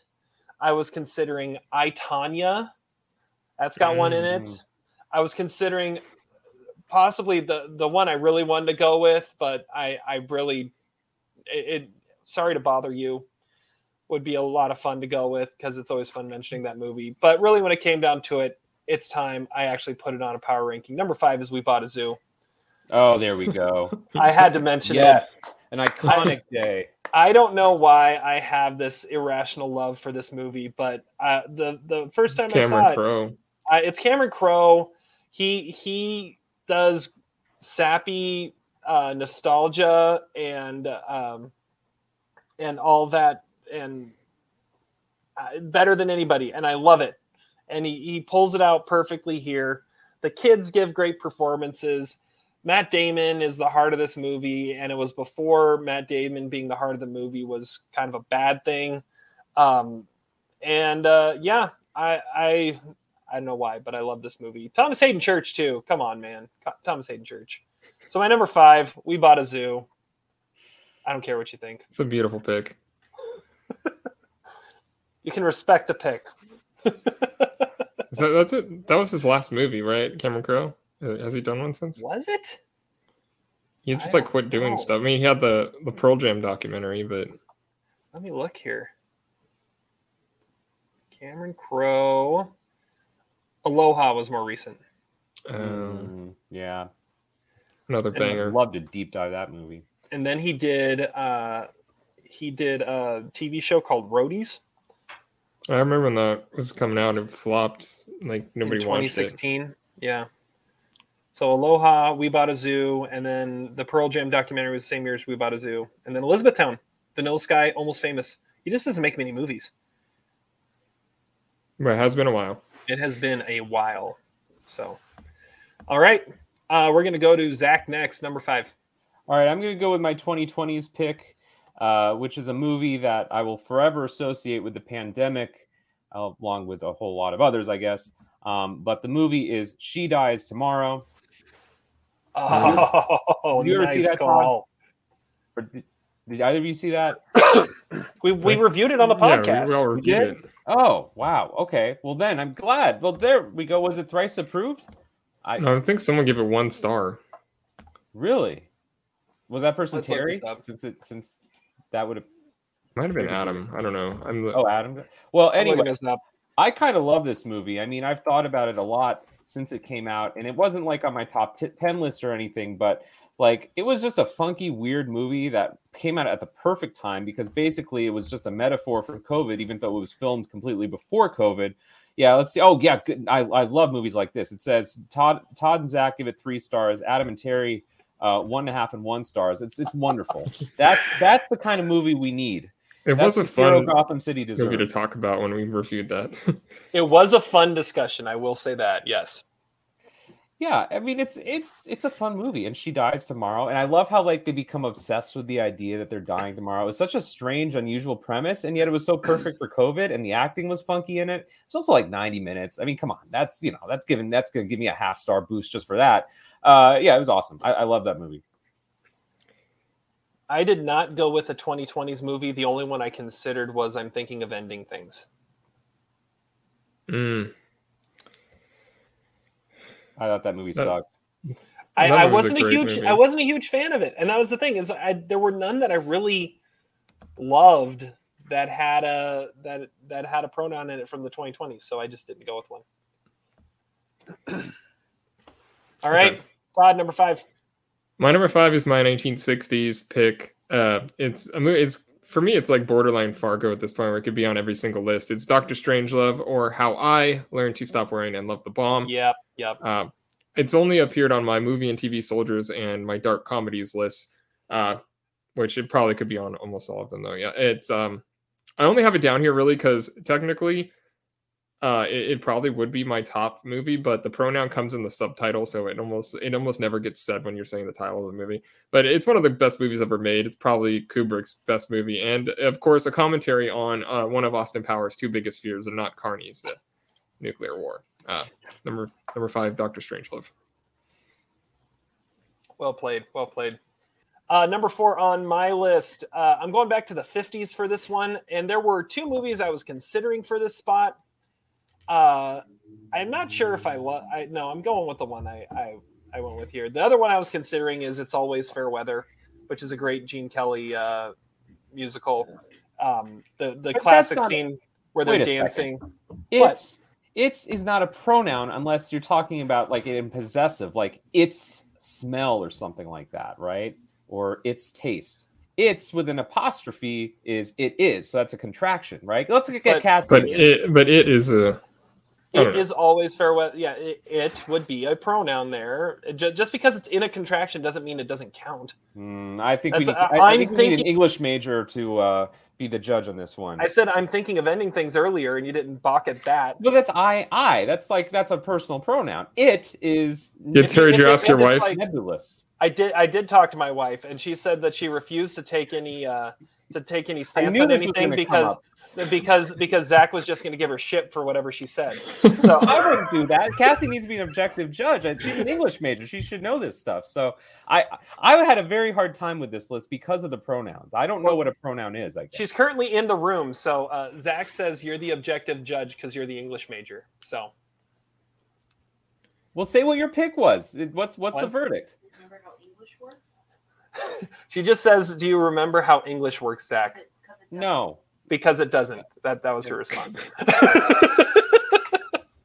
She did make the interesting comment that the only reason people know what pronouns are these days in grammar is because people can choose them now. Okay, well, listen. Here's the thing: is I was going to choose "It's a Wonderful Life" as my '40s movie, but I don't think "it's" is a pronoun. It is a pronoun. So Okay, a movie well, then with maybe I'll- IT''s in it counts as a movie with a pronoun in it, right? Would you agree, Cassie? She thinks you're a moron. Major says I'm a moron. Heard that before. She said, I didn't actually say that, but I don't disagree. All right. Anyways, my pick is not the one I mentioned. It's Always Fair Weather. good. My pick is a little movie I watched on TCM one time that has a total of 432 views, and I gave it 4 stars. It's my number one of 1958. It's called I Married a Woman. I mentioned it a couple times before. It stars George Gobel and Diana Dors, and it is about this ad exec who is trying to come up with this great ad campaign, but at the same time he's worried his wife is not being faithful at the same time. It's this funny little rom-com that is hilarious and delightful, and I loved it. So I Married a Woman. It's my number 4. This is going to be an interesting list. Yeah, it is. It is. I love this movie, though. I really do. And it's available nowhere, or else I'd assign it to one of you. All right. Number 4 to Zach. All right. Let's ask Cassie. Is they a pronoun? Absolutely. They is a pronoun. Okay. All right. Good. Just so we're sure. She's not even in the room anymore, but I can rule on that one. They is a pronoun. All right, good, because that's in my number 4, which is from 1960 something, 69. They Shoot Horses, Don't They? Great movie. Haven't seen it in a little while, but I remember being really freaked out by it. It's a movie directed by Sidney Pollack, who we talked about a few weeks ago with Tootsie. Tootsie's not a pronoun, and it's about a dance competition in the 1930s. And the whole movie is basically just Jane Fonda and some other dude, I don't know his name, not Gig Young, who won the Oscar. He's the MC at the event. But they're just, it's a Great Depression. They got nothing else going, and they want to win this, $10,000 prize, or actually, I don't even think it's that much. I feel like it's like $1,000 prize. It's like nothing. And what's fascinating about the movie, Jane Fonda said later that the reason she did it was because it was essentially about French existentialism, in the sense that they just dance literally for days and weeks and months on end, nonstop, and people collapse and die. It's a really brutal movie, and it's very edgy. It's shot in that kind of Nouvelle Vogue 1960s nonlinear fashion of editing that was very popular in the 1960s, but kind of holds up well for that movie. It's a very depressing movie. It kind of makes me think that if Colin Farrell and Brendan Gleeson had entered a dance competition, that could have helped their relationship too. Again, it's just that island had nothing going on. Anyway, I really dig that movie. It's got a pronoun in it. Actually, I think it has 2 pronouns in it, one at the beginning and at the end. So I should get double points for that. And it's got a horse. We've been talking horses on this episode. It's a great movie. I'm sure it's not available anywhere, but it is a fascinating movie that people should watch. I haven't seen They Shoot Horses, Don't They in a long time. I've never seen it. Well, all right. My number 4 Go for it, Todd. is my 1950s movie, and it also has It in the title. It is Some Like It Hot. Which of all the cross-dressing movies that Colin Cowherd loves, this is the best one. I mean, I'm sure he loves this movie. And it's AFI's top-ranked comedy of all time, which I still think is a little strange. But I do not have a problem with it. I haven't seen it in a while, but the couple times I did, I was absolutely just riveted by it. It's kind of a perfect movie, and the best performances ever by Marilyn Monroe and Tony Curtis. And Billy Wilder's most watchable movie for sure. And I love it. And it is a pronoun. So there you go. Number 4. Awesome. I thought you were going to say that when you kept talking about the 50s. I was like, he's going to eventually just say my number 4. And you're like, nope. I haven't seen it. Oh. I haven't seen that one. Bummer. I know. All right. My number 3. We're going to the 2000s. I'm kind of just going through my honorable mentions as I go along. But my others under consideration for my 2000s pick, It's Complicated, which is a movie another movie I irrationally love.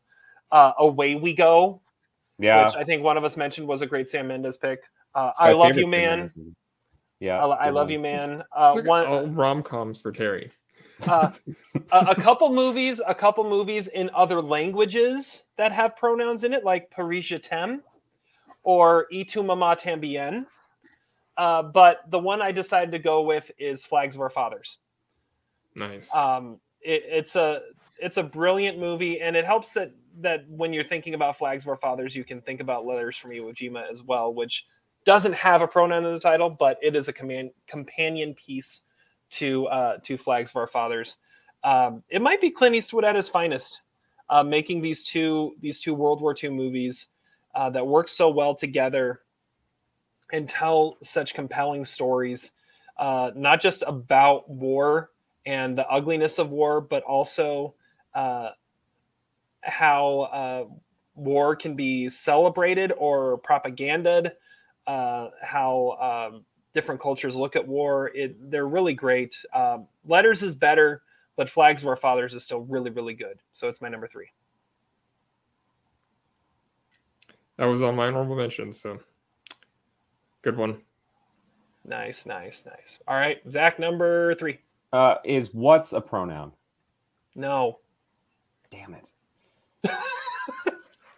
I asked the same question of my wife, I must admit, and she said no. What is not a pronoun? Okay, what about the word I, but in a foreign language? Does it mean a pronoun? I'm not sure.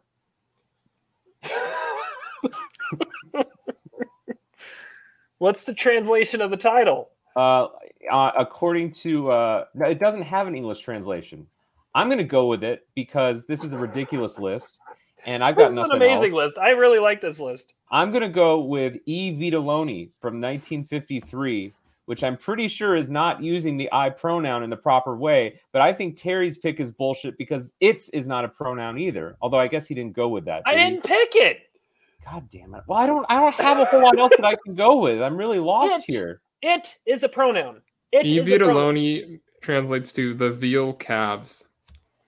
So there's no pronoun. More livestock on this podcast. Okay. All right. Wait. I think I might have found one. Okay. Here's another question. Is you and you've different? I had this question for Todd, and he said no. Oh. But because they're both you, it's just one is a contraction. Who knew that this podcast was going to get so grammatical? Yeah, those would be considered the same pronoun.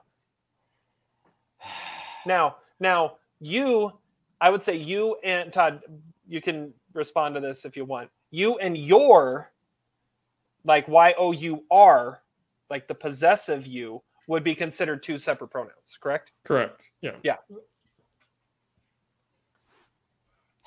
How do you not have your list yet? Well, I did, but then it got kind of messed up. Because he forgot how grammar works. I did sort of forget. And according to my wife, what about you and you and your? Is that different? Yeah, that's what I just said. Well, no, I said you've. You and you are different, but you and your are different. Which your? Is it the contraction your or is it the possessive your? Possessive.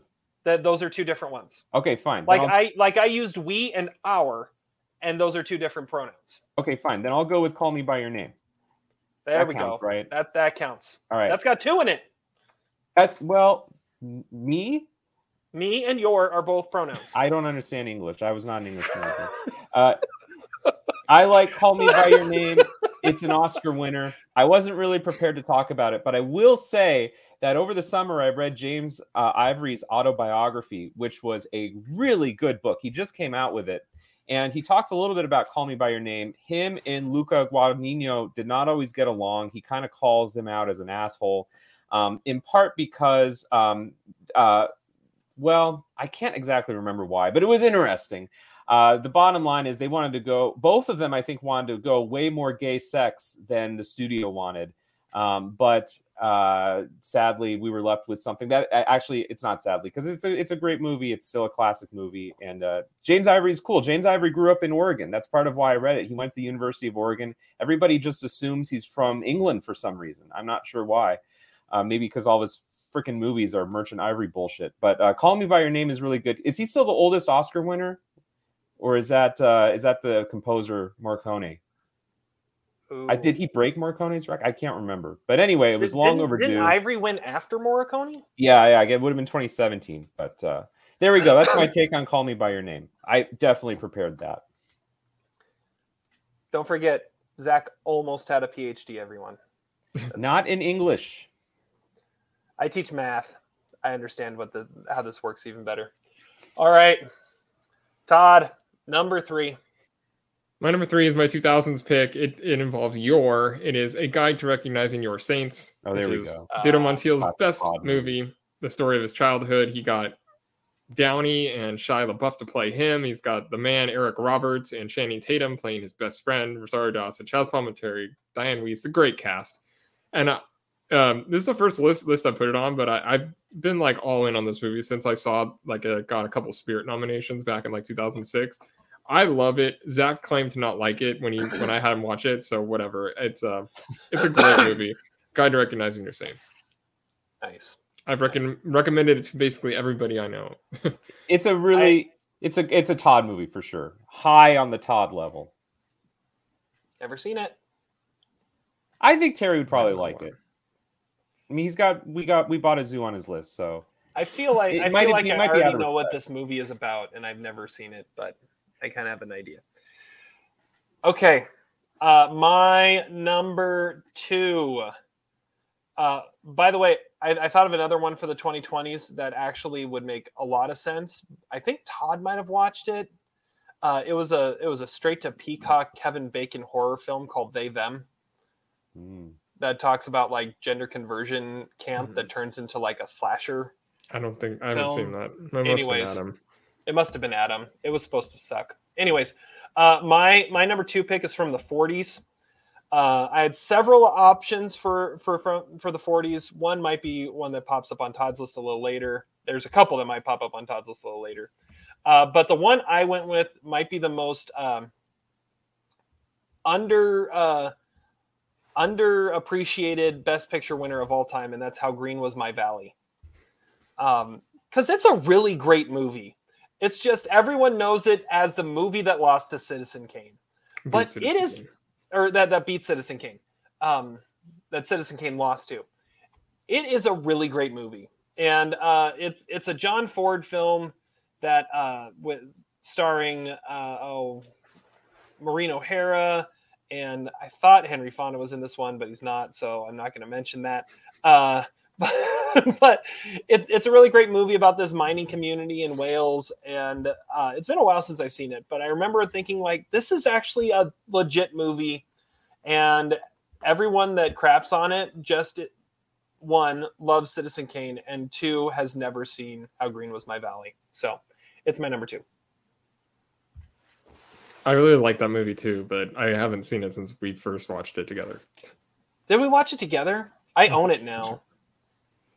It's kind of that movie just gets relegated to trivia now. Like it's a Jeopardy question. But the people, I've never seen it, but the people who have seen it, like Terry and Todd, say it's good. So it's a solid movie. Like it for a 40s film when they could be so vanilla, it's got some real depth to it. So yeah. Todd, not Todd. No. Zach, number 2. Okay, number 2, if I'm getting this right. I have more questions, but I'm just going to move on. I'm just baffled by this category.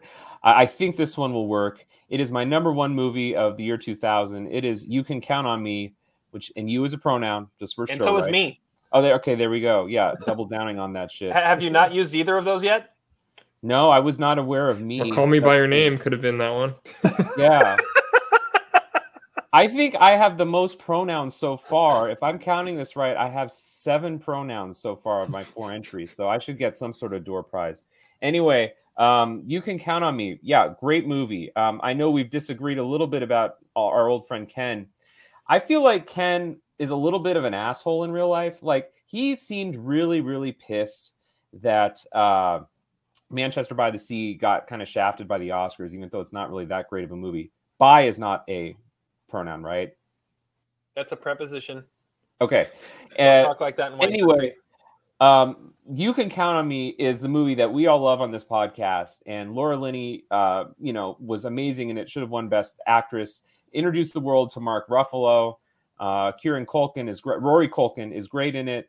And Matthew Broderick in the post-election sort of type douchey role that he was really good at in the late 90s and early 2000s. He's great in it. It's the most polished screenplay by Kenneth Lonergan. I recently texted Todd. I can't remember if I texted Todd or not. A really good power ranking someday would be top movie brothers and sisters. And Terry and Sammy, who are both my friend and my wife, in a weird coincidence, would make a great brother-sister duo from the movies. So in our hypothetical power ranking. Anyway, that's my number 2. Wow. What that means, but because the character names are Terry. I'm glad. I see. I'm glad that you have established earlier on this podcast that students don't listen because you teach children. I do. It's kind of scary. You don't. I don't teach them English, how though. English works. That's good. Clearly. Oh, is by a pronoun. Good grief. All right, Todd, number 2. So this would be if I was going to cheat, this would be where it is. I don't think it's cheating. It's my 2020s pick, and it is Quo Vadis Aida, which translates to "Where are you going, Aida?" But Vadis is like, "Are you going?" So there's a U in there. There's a U. I'll go with it. I know, that, but that counts. It's part of a foreign word. It was on my top 10 of 2021, and we were all like over the moon with it when we watched it. It's a devastating, breathless thriller about something that we weren't really all that knowledgeable of, like the conflict, and it's sad, but it's a brilliant display of just resilience. I love the movie. I still haven't seen it. I don't know why. I thought you but had. No, I haven't. Was it Adam that watched it later Probably. on? Gave it a lukewarm review, maybe. I don't know. I mean, it was both our number 2s last year, was it not? No, I think it was your 3, right, Todd? After your The Worst Person in the World. That sounds right. Does The Worst Person in the World have any pronouns in it? No. Person. No. Okay. I wouldn't put it on my list. Person doesn't count. It's Does a great person pick, count? Bob. Person might count. Ask the expert. Consult the expert right now. She's downstairs gambling. I don't know. I think a 2022 person counts. It's possible. It's possible. All right. So what about like People? Could we go People versus Larry Flint? No. Okay. I don't think so. Look it up. That's debatable. I don't know. That is debatable. I'll text the expert and find out. All right. I don't think any of us are picking that movie though, right? No, probably not. It wasn't on our list. Okay. All right. Number 1 for me. There was only one option for number 1 once I did some research on. There's no crying in baseball. Exactly. It's my 90s pick. It's A League of Their Own. It's the only one I could have gone with as my number 1. It's A League of Their Own. There's no crying in baseball. Stillwell Angel. Stillwell Angel. Doesn't that hurt them? David Strathairn, not a Southern lawyer. If I was you, I'd kill myself. Hold on, let me see if I can find a pistol. It's my number 1. A League of Their Own. Moving on. Well, anytime League of Their Own and We Bought a Zoo are on the same list, we know who's making that list. My number 1 is a Zach movie, and it uses the pronoun my, and it is My Dinner with Andre. Classic 80s movie. 81. And Louis Malle is the director, and Wally Shawn and Andre Gregory are in it. And obviously it's a great movie. It's on the Criterion Collection. And I love it. Wally Shawn and Andre Gregory teamed up for Vanya on 42nd Street in the 90s, which is a really underrated movie. They also did an episode in the Criterion Closet, which is really interesting to watch on YouTube. Anyway, Terry's got a league of their own. I've got My Dinner with Andre. Todd, can we hear about The Usual Suspects? No pronoun. No, we're going to hear about Meet Me in St. Louis. Or Unfaithfully Yours. Yeah, there we go. Those were the two from the 40s that I thought he could mention. No, it's not going to be my number one. My number one, it had to be number one. It's my 2010s pick, and it is Her. It is. Oh, yes, of course. My number two love story of the 2010s when we did that list. It's Joaquin Phoenix falls in love with his computer, and it's beautifully shot. It's really just an unusual story. Like Spike Jonze is one of those like Todd Field-ish directors. Like I would kill for him to make more movies. He's only made a few, like Being John Malkovich adaptation, Where the Wild Things Are, and this. And this was 9 years ago that he won his Oscar for this. This is kind of his masterwork. It's just a brilliant script, and it's definitely the best movie title that is only a pronoun.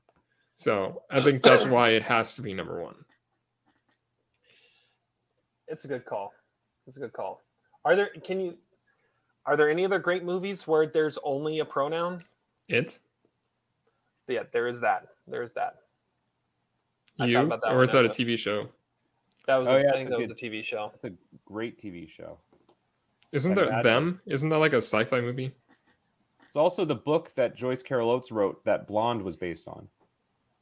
Them? Yes.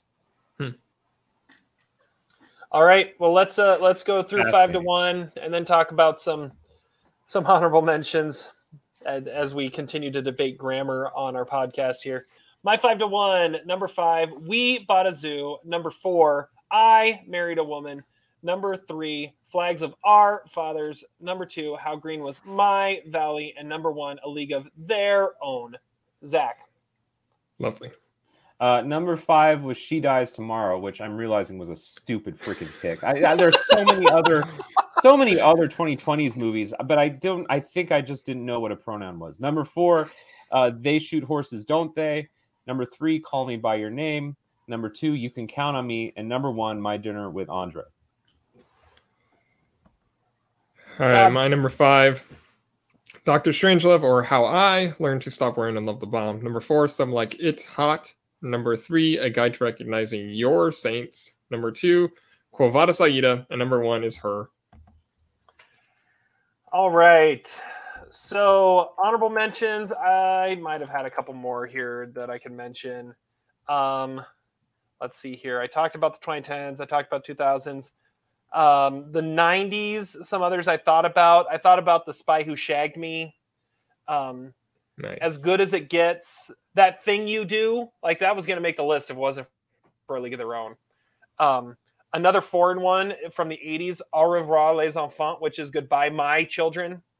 Nice.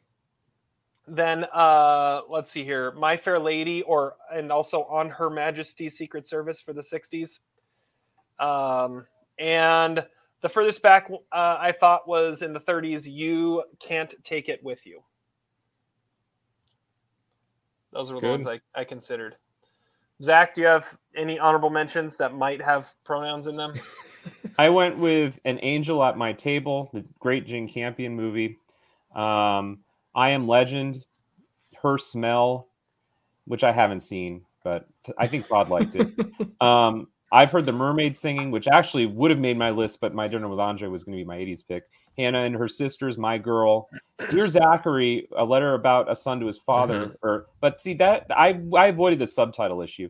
Talk to Her, The Secret in Their Eyes, Drive My Car, Away We Go, My Best Friend's Wedding, and as a special mention, Home Alone, because the original title of it was going to be They Forgot About Me, which has pronouns in it, I believe. Cassie responded, person is a noun, not a pronoun. All right, Todd. We should have come up with a list of like the longest titles that don't have a pronoun. That would have been interesting. One per decade. Drive My Car.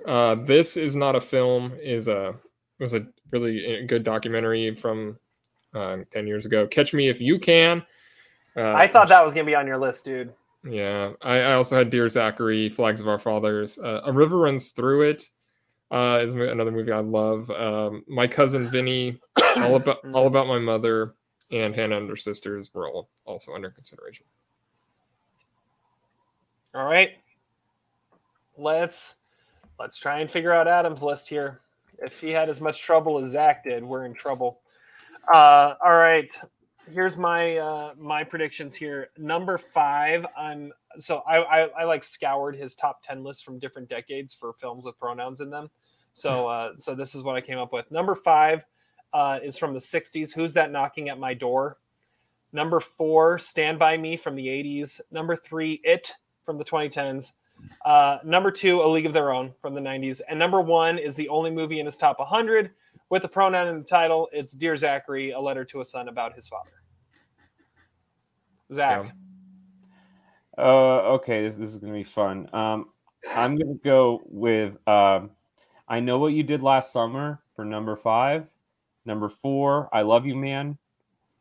Number 3. Wait, so those are the two. They both have the same two pronouns. I don't give a crap. I just got to say something at this point. I don't even know if you've seen these movies. Her is my number 3. A League of Their Own is number 2. And number 1 was Dear Zachary. All right, I have number 5, You Cannot Kill David Arquette. Number 4, Dr. Strangelove. Number 3, My Cousin Vinny. Number 2, Dear Zachary. And number 1, Her. All right. Here's his list. But see, he's going to mess up this list. So you have to bank on a mess up coming somewhere, right? All right. So he says, first off, I want to thank Todd for all the added stipulations for this week's power rankings. Looking forward to the top 5 movies with adjectives in the title next. All right. Honorable mentions. This is 40. That's not a pronoun. No, no pronoun there.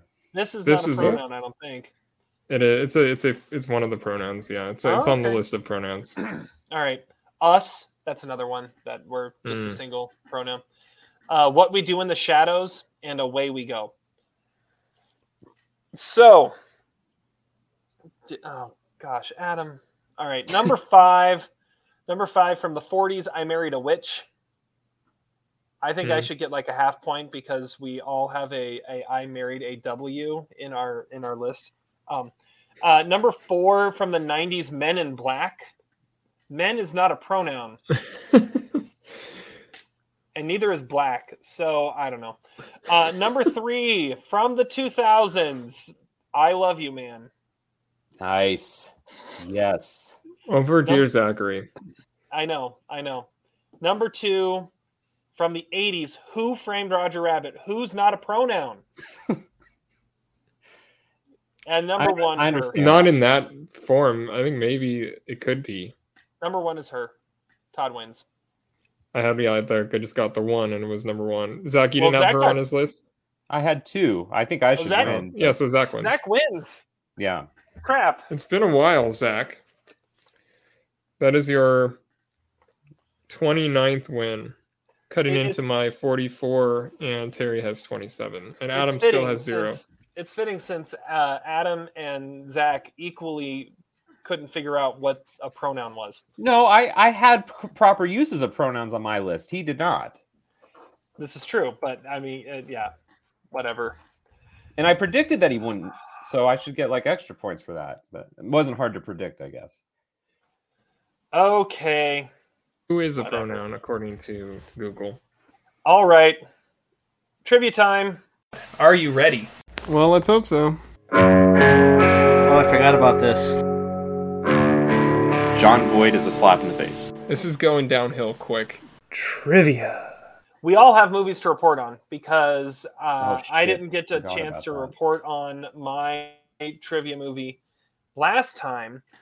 So we're going to start with the winner chicken dinner from this last game we just played. Zach, tell us what you watched and what you thought.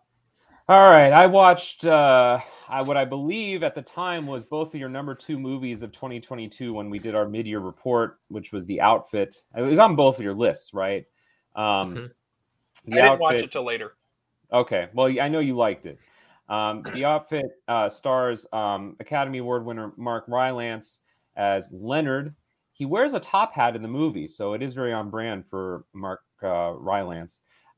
He owns a tailor shop in Chicago in 1956.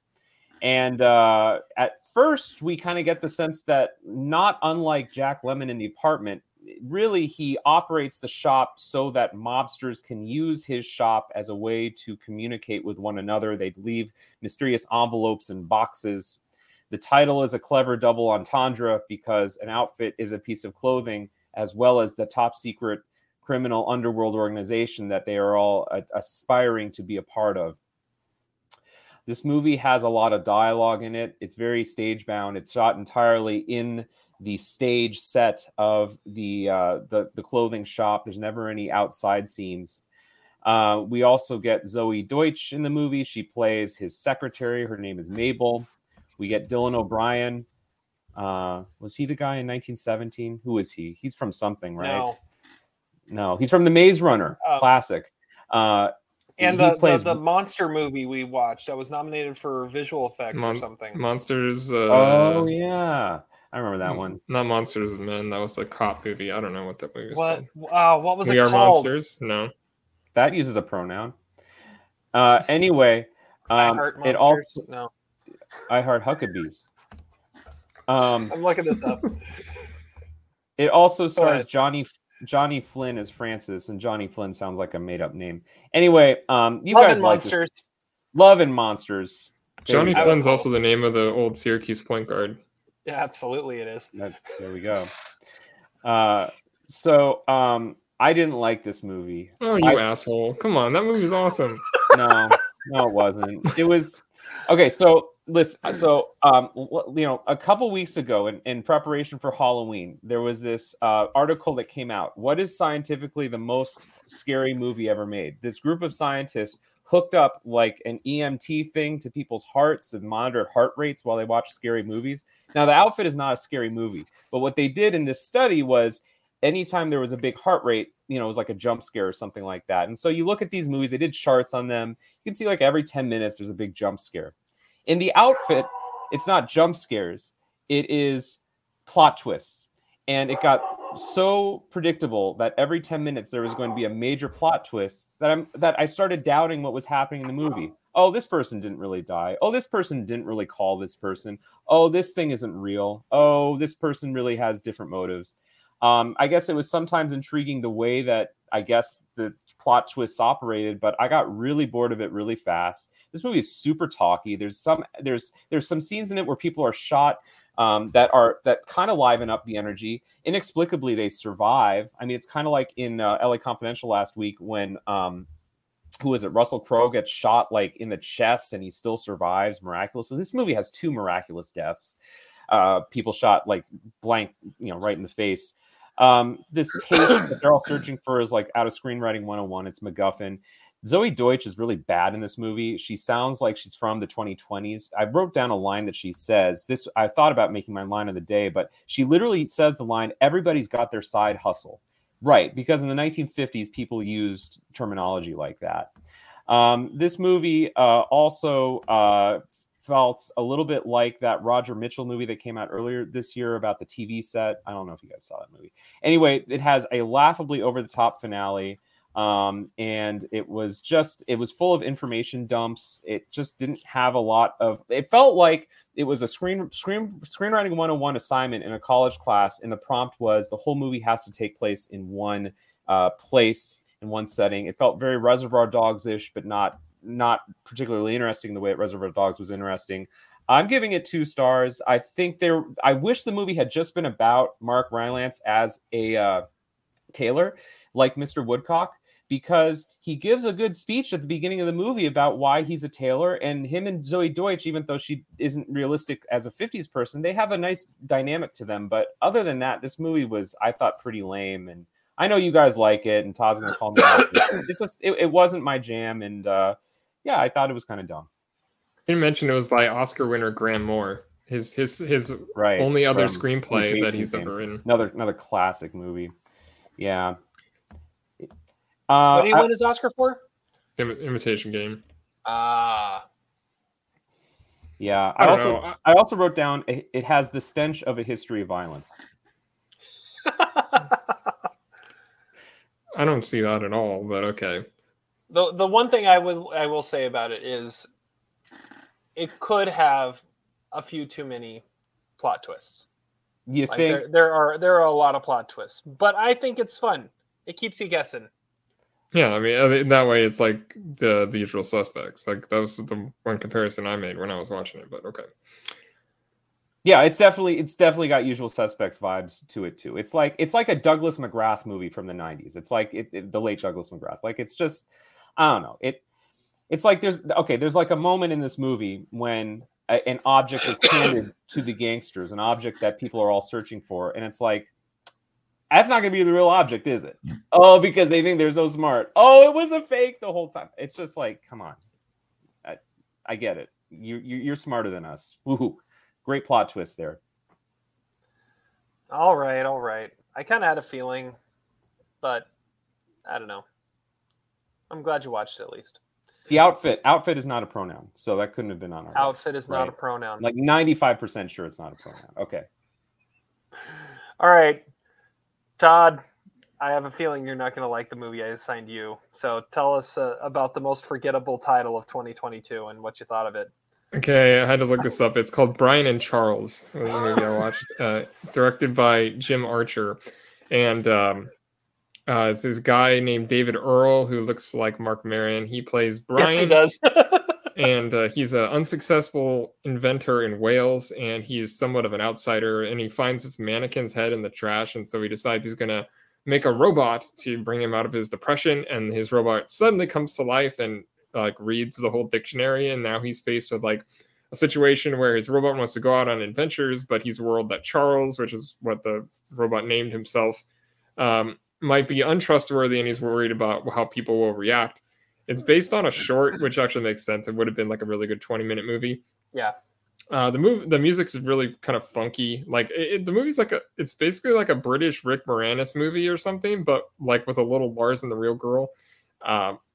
I think we've seen a lot of like Robot with a Mind of Its Own movies recently, which probably is for good reason. But this one, it's like, it's never boring. It's like he's like a crazy bumbling idiot scientist, and it just gets a little repetitive. I think Charles is awesome though. He's like a precocious child, and it's kind of sweet, but it's really predictable and ultimately kind of unsatisfying.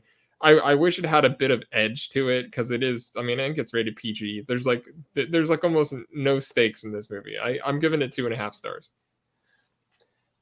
Honestly, I should probably be giving it 2.5 stars as well. I gave it 3 simply because I love the fact that this movie was in theaters. Like, I went to a theater to see this. So it was by yourself, I'm sure, right? What? By yourself, I'm sure. Yeah, I was the only one in the room for sure. But it's such a quaint little goofy mockumentary office style thing. Todd, tell me the robot looks like Jim Broadbent. Yeah, I had thought that too. And you're right. It would have made a killer 20-minute short. It probably did make a killer 20-minute short. This movie screams Sundance, which I think is where it premiered. It's a cute little movie. Like I said, I probably should be giving it 2.5 as well, but I was so charmed by it, and the fact that a small time movie like this actually got a wide enough release that I could see it in theaters in the greater Portland area. I had to give it 3 stars just to promote this type of movie. Can I ask a question? Yeah. The movie's called Brian and Charles. Who would the most interesting Brian and Charles be for this movie to be about a Brian and Charles? I mean, obviously Barkley.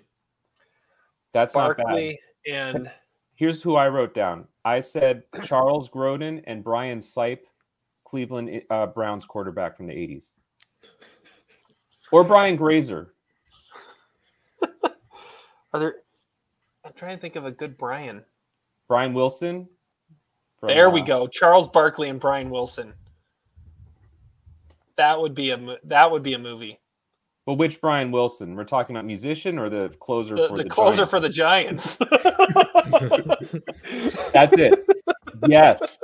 That needs to happen. Wow. That would have made this movie better. Yep, it totally would have. All right, let's get into trivia. No, I got to report on mine. Never mind. I am reporting on a movie I was supposed to watch 2 weeks ago. I didn't get a chance to get to it, so I'm going to talk about it now. It was my watch for the plane this morning as I was flying to Vegas. It is Ambulance, the 2022 film that came out earlier this year, directed by Michael Bay. And this movie rocks. It stars Jake Gyllenhaal, Yahya Abdul Mateen II, and Isa Gonzalez, and Garrett Dillahunt, and a bunch of others. And tells the story of a bank robbery gone wrong with two mismatched brothers. And so they steal an ambulance with an injured cop inside. And this is like Speed meets Gone in 60 Seconds meets Grand Theft Auto if it were directed by Michael Bay. I mean, there's an hour and a half car chase scene in this movie. It is big and loud and crazy as only Michael Bay can do it, but it's not like Transformers, like, beat you over the head with special effects at the same time. It's Michael Bay doing his best thing. Like, it feels very much like The Rock. By the way, is there anything more incestuous than quoting your own movie inside of your new movie? Like, there's a quote of The Rock and someone's like, what? It's like, it's from The Rock. I mean, how really you have to quote that was brilliant. I must say. But I mean, Jake Gyllenhaal is at his most deranged. Yahya Abdul Mateen II is showing how he can be a movie star in this. It is cheesy at times. It is corny. It is unbelievable in all of the best ways. It is exactly what you want from a good Michael Bay movie. 3.5 stars. Like, this is on par with like the best Michael Bay can possibly be. Like, The Rock, and Ambulance deserves to be right there with movies like that. So, yeah, the movie is freaking awesome, and Jake Gyllenhaal is going for it. Like, I mean, I don't know what he's going doing for it. He's trying to be Nicolas Cage. That's what he's doing. Pretty much. He's nuts. And you didn't say this is actually based on a foreign film. I can't imagine what that foreign film looks like. It's like a Danish movie. But yeah, I agree. I mean, when I watched this, I was just so pleasantly surprised by how it didn't suck and how, like, it's not sucking. It actually was really good.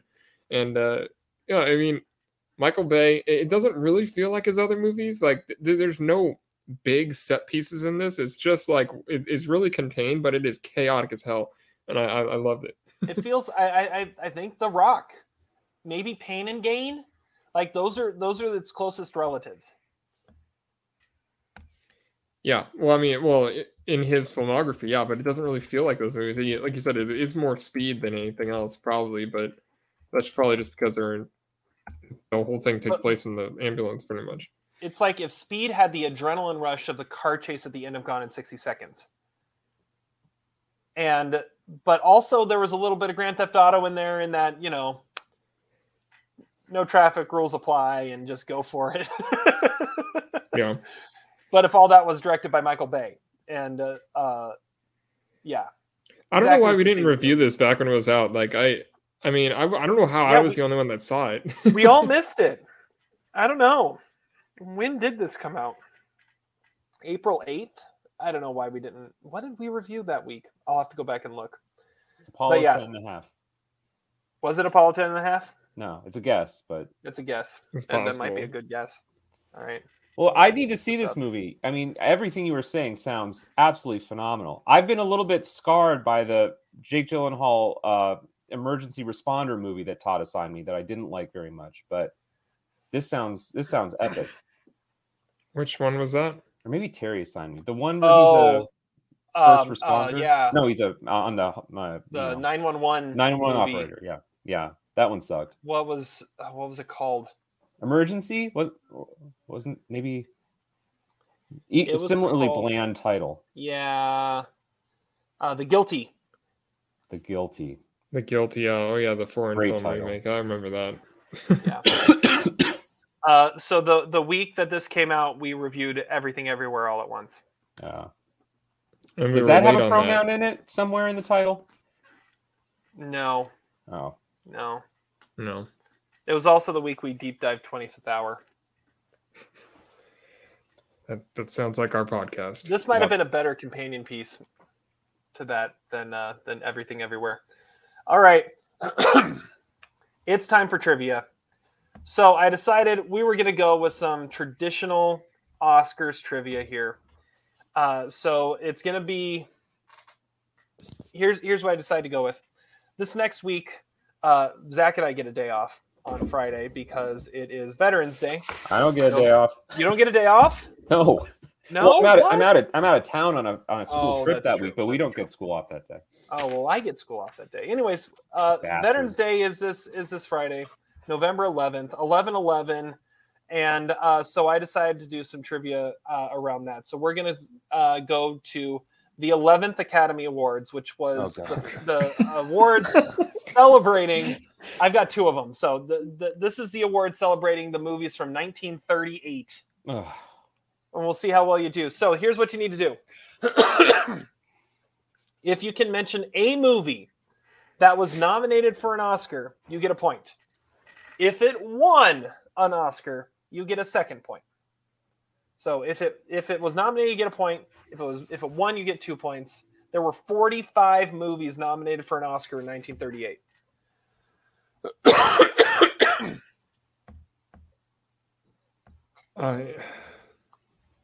So, I realize this one is probably not going to last very long, but we're going to give it a try. She said that movie's coming out soon, right? That had a pronoun in it. Good job, Zach. Do I get the first pick? I'd like the first pick for this one. Zach is going to get the first pick. Yes. He inexplicably doesn't know what a pronoun is. I feel like this movie title has like 5 pronouns in it. All right. Yeah. Go for it. Okay, well, he gets 2 points. You can't take it with you. You can't take it with you. Great movie. Was nominated and won Best Picture. Zach gets 2 points. It was nominated 1, 2, 3, 4, 5, 6, 7 times. It won Picture and Director. That doesn't mean you get 3 points. You just get 2.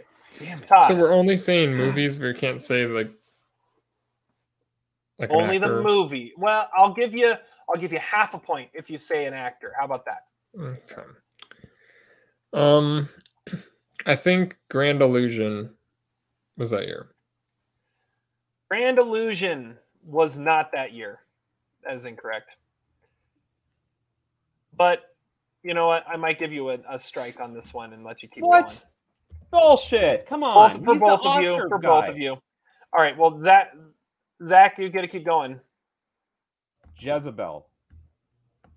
Jezebel Best actress. was Betty Davis. Best Actress Betty Davis, Best Supporting Actress for Faye Bainter, Best Picture nominee and cinematography and score. That's 2 points for Zach. How about Todd could say any more after Zach is done? We'll do it that way. If he has any more. Okay. Zach, keep going. Oh, I go again? Oh, wait, Grand hold Illusion on. was nominated for Best Picture. I had it. You're right. It was. So you did get a point. I had it under the foreign title, Le Grand Illusion. So I didn't have And you it. couldn't figure that out? Shut up. It's exactly hieroglyphics. It's Todd, almost the Todd same is title. still in it. Never mind. All right, Todd, you can keep going then. So it's 4-1 right now. I'm gonna say Katharine Hepburn. He's going to say Katharine Hepburn, which is going to make this a lot harder for me to look up. Let's see here. Katharine Hepburn. How are you doing this? Well, I have a list of the movies, so I've got to actually look through. When did we make it about actors? I told Todd. I told him that he could, for half a point, if he named an actor, we could go with it. Katharine Hepburn was not nominated. The 1 year she wasn't nominated. The 1 year she wasn't. All right, Zach, you have any more? Well, then Walter Brennan, he was the supporting actor winner. I don't know what movie it was for. It was for something. Kentucky, maybe. Or the that sounds Southerner? right. Kentucky. 2 points for Zach. There we go. I know 1938 like a mother. All right. Well, Todd's out. So, do you have any more? Well, I'm trying to think of the best actor that year. I'm thinking that was Spencer Tracy, and I think the film was Boys Town. That is correct. It was also How do you a Best know this? Picture nominee. Because I know 38, man. All right. Anything else? Was Louise Rayner nominated? That's my shot in the dark. That's your shot in the dark here. I don't think she was nominated. Louise Rayner. That would have been 3 years in a row for her. Going through the list here. I see no Louise Rayner. All right. She didn't do a whole lot after her Oscars. Todd, do you want to throw any others out there just for fun if you were thinking of any? Films, not actors. No, I have nothing. I mean, I could try. I would say like, the Adventures of Robin Hood. I don't know. It's not a bad guess. That's not a horrible guess. I think it was in 1940 though. Adventures of Robin Hood won 3 Oscars that year. It was nominated for one other. Nominated for picture, won art direction, editing, and score. So you could have gone with that one and gotten some points, but you didn't. All right. Well, I'm not getting credit for that. You saying throw one out there? Oh, you know what? You know what? Let's go with it. That's bullshit. Bullshit. I need to accumulate my points, Terry. I'm not going to be. It's not going to be. Do you have any others, Zach? Do you want to throw a shot in the dark? I could give you points too. We can't. Listen, we are not the Houston Astros. Okay, we adhere to rules on this podcast. We just randomly throw out shit after he's been eliminated and get points for it. That's ridiculous. Fine. All right, then we're done. But that is what I'll give you. I'll give you an honorary point, Todd. And maybe we'll get to it later. If there's a tiebreaker, you were the one that was able to come up with something after you were eliminated.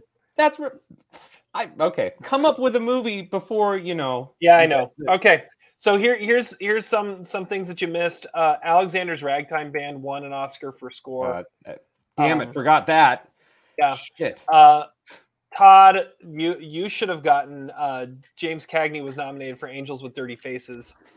Let's see here. Other winners. I have a hard time placing 30s movies, so yeah.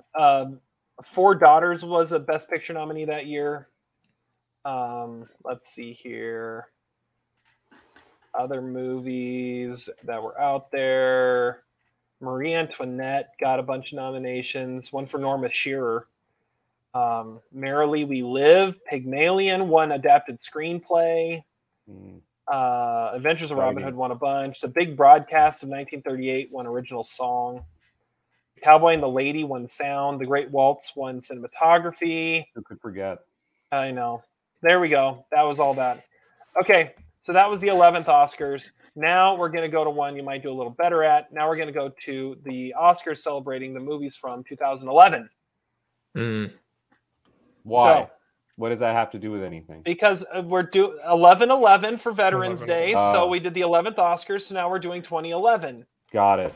So this is films from 2011, not the Oscars that took place in 2011, but the Oscars that took place in 2012, honoring the 2011 movies.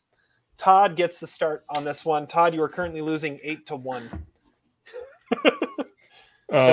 Zach came up with 4 winners last time. The Artist. The Artist was the Best Picture winner, the Best Actor winner, the Best Director winner, the Best Costume Design winner, and the Best Score winner. You get 2 points. Zach. Beginners won Best Supporting Actor and didn't get nominated for anything else, but you do get 2 points. Really? Wow. I'm kind of surprised by that. Hugo nominated for a bunch, but it did win cinematography, art direction, sound editing, and visual effects. So there's 2 points for Todd. Zach. I'm kind of blanking here. 2011? 2011. It's the goddamn beer. All right.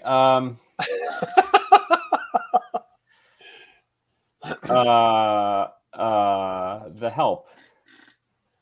The Help was nominated for 4 Oscars, but 1 Best Supporting Actress for Octavia Spencer. 2 points for Zach. Todd. The Iron Lady. Damn it. The Iron Lady. Nominated twice, won twice. 2 points for Todd.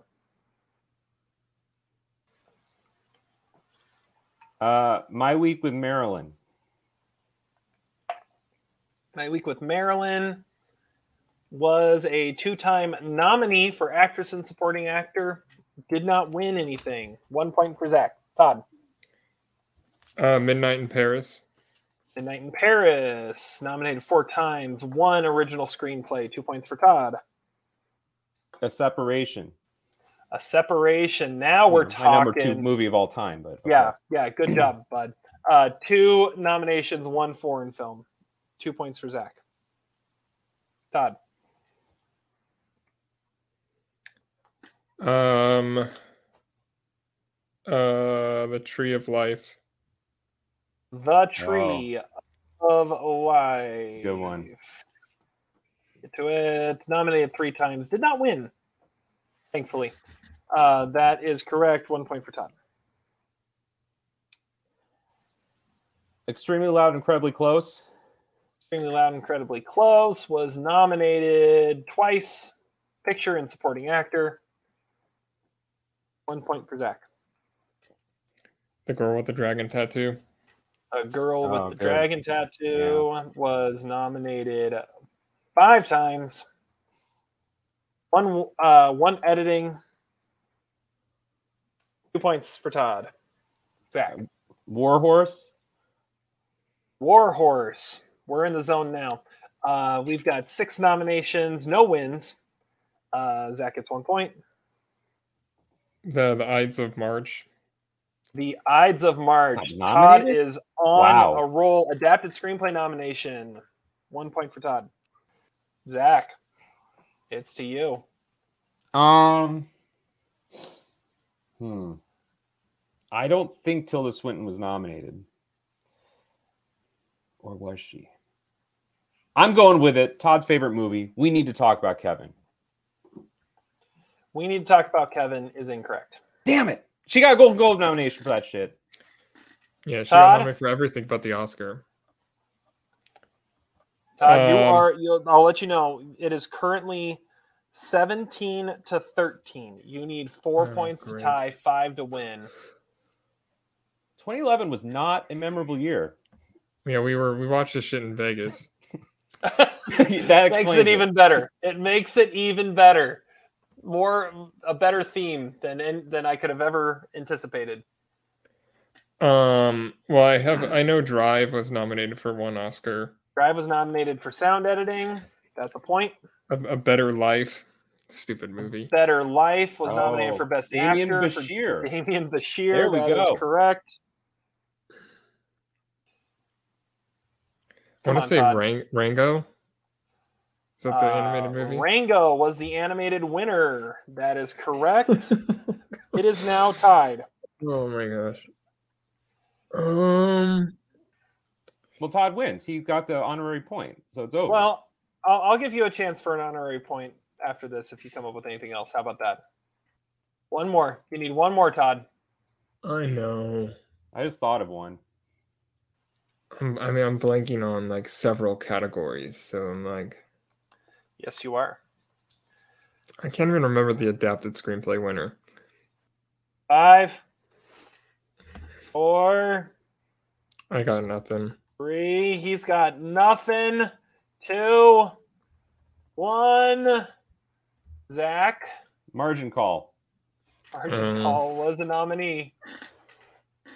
It was not a winner, but it was a nominee. Was it the Moneyball year too? It was Moneyball too. Moneyball. Yep, it was the Moneyball year as well. Any others? Todd, do you have any others? No, wait. Oh shit! The Descendants. That was The it. Descendants was the adapted screenplay winner. What's the one we always forget, Todd? Yeah. We always forget. We always forget Albert Nobbs. Oh, Albert. Albert Nobbs had 3 nominations: A Cat in Paris, Anonymous, Bridesmaids, Bullhead, Chico and Rita, Footnote, Deathly Hallows Part 2, Helen Back Again, If a Tree Falls in Darkness, Jane Eyre, Kung Fu Panda 2. What were the foreign film nominees? Monsieur Lazare. Oh, yeah. Paradise Lost 3, Pina, Puss in Boots, Real Steel, You Rio. reviewed all those last year, too. I did. Rise of the Planet of the Apes, Adventures of Tintin, The Descendants. You guys got afterwards. So who wins? The Muppets. The Zach Muppets. Do I Tinker win? Tailor Soldier Spy, Transformers Dark of the Moon, Undefeated, one documentary, W.E. Oh, yeah. And Todd, Warrior. Wait. My honorable point would have gotten me over, but he got one too. But he got 2. But then I got a 2, winner. but you got a winner. I would say you're still tied. I think I should win because 38 is more impressive than 2011. Yeah. Hold on. I'm not going to argue with that. You were up 9-1. Yeah, that is true. Todd conceded. Zach gets the win. Well, let's wrap this up with quote of the day. Strawberries. Not the cheese. Womack! With a little sex in it. Quote of the day. Zach, you won somehow. I was a What's your double quote? winner today. My quote comes from Colin Farrell, who says, I think I'm still trying to find my feet as an actor. And I know it ain't brain surgery, but it confuses me and it comes between me and my sleep a lot. And that's definitely true of this podcast. All right. I'll go next. I wanted to go with a quote from Banshees. Like I when I heard, I'm like, that's a quote of the day quote. And then I forgot to write it down or put it in my phone when I heard it. And then I forgot what it was. So I went with a quote from Ambulance instead, because I actually wrote this one down. And it's from Jake Gyllenhaal in that. And I feel like it describes this podcast well. The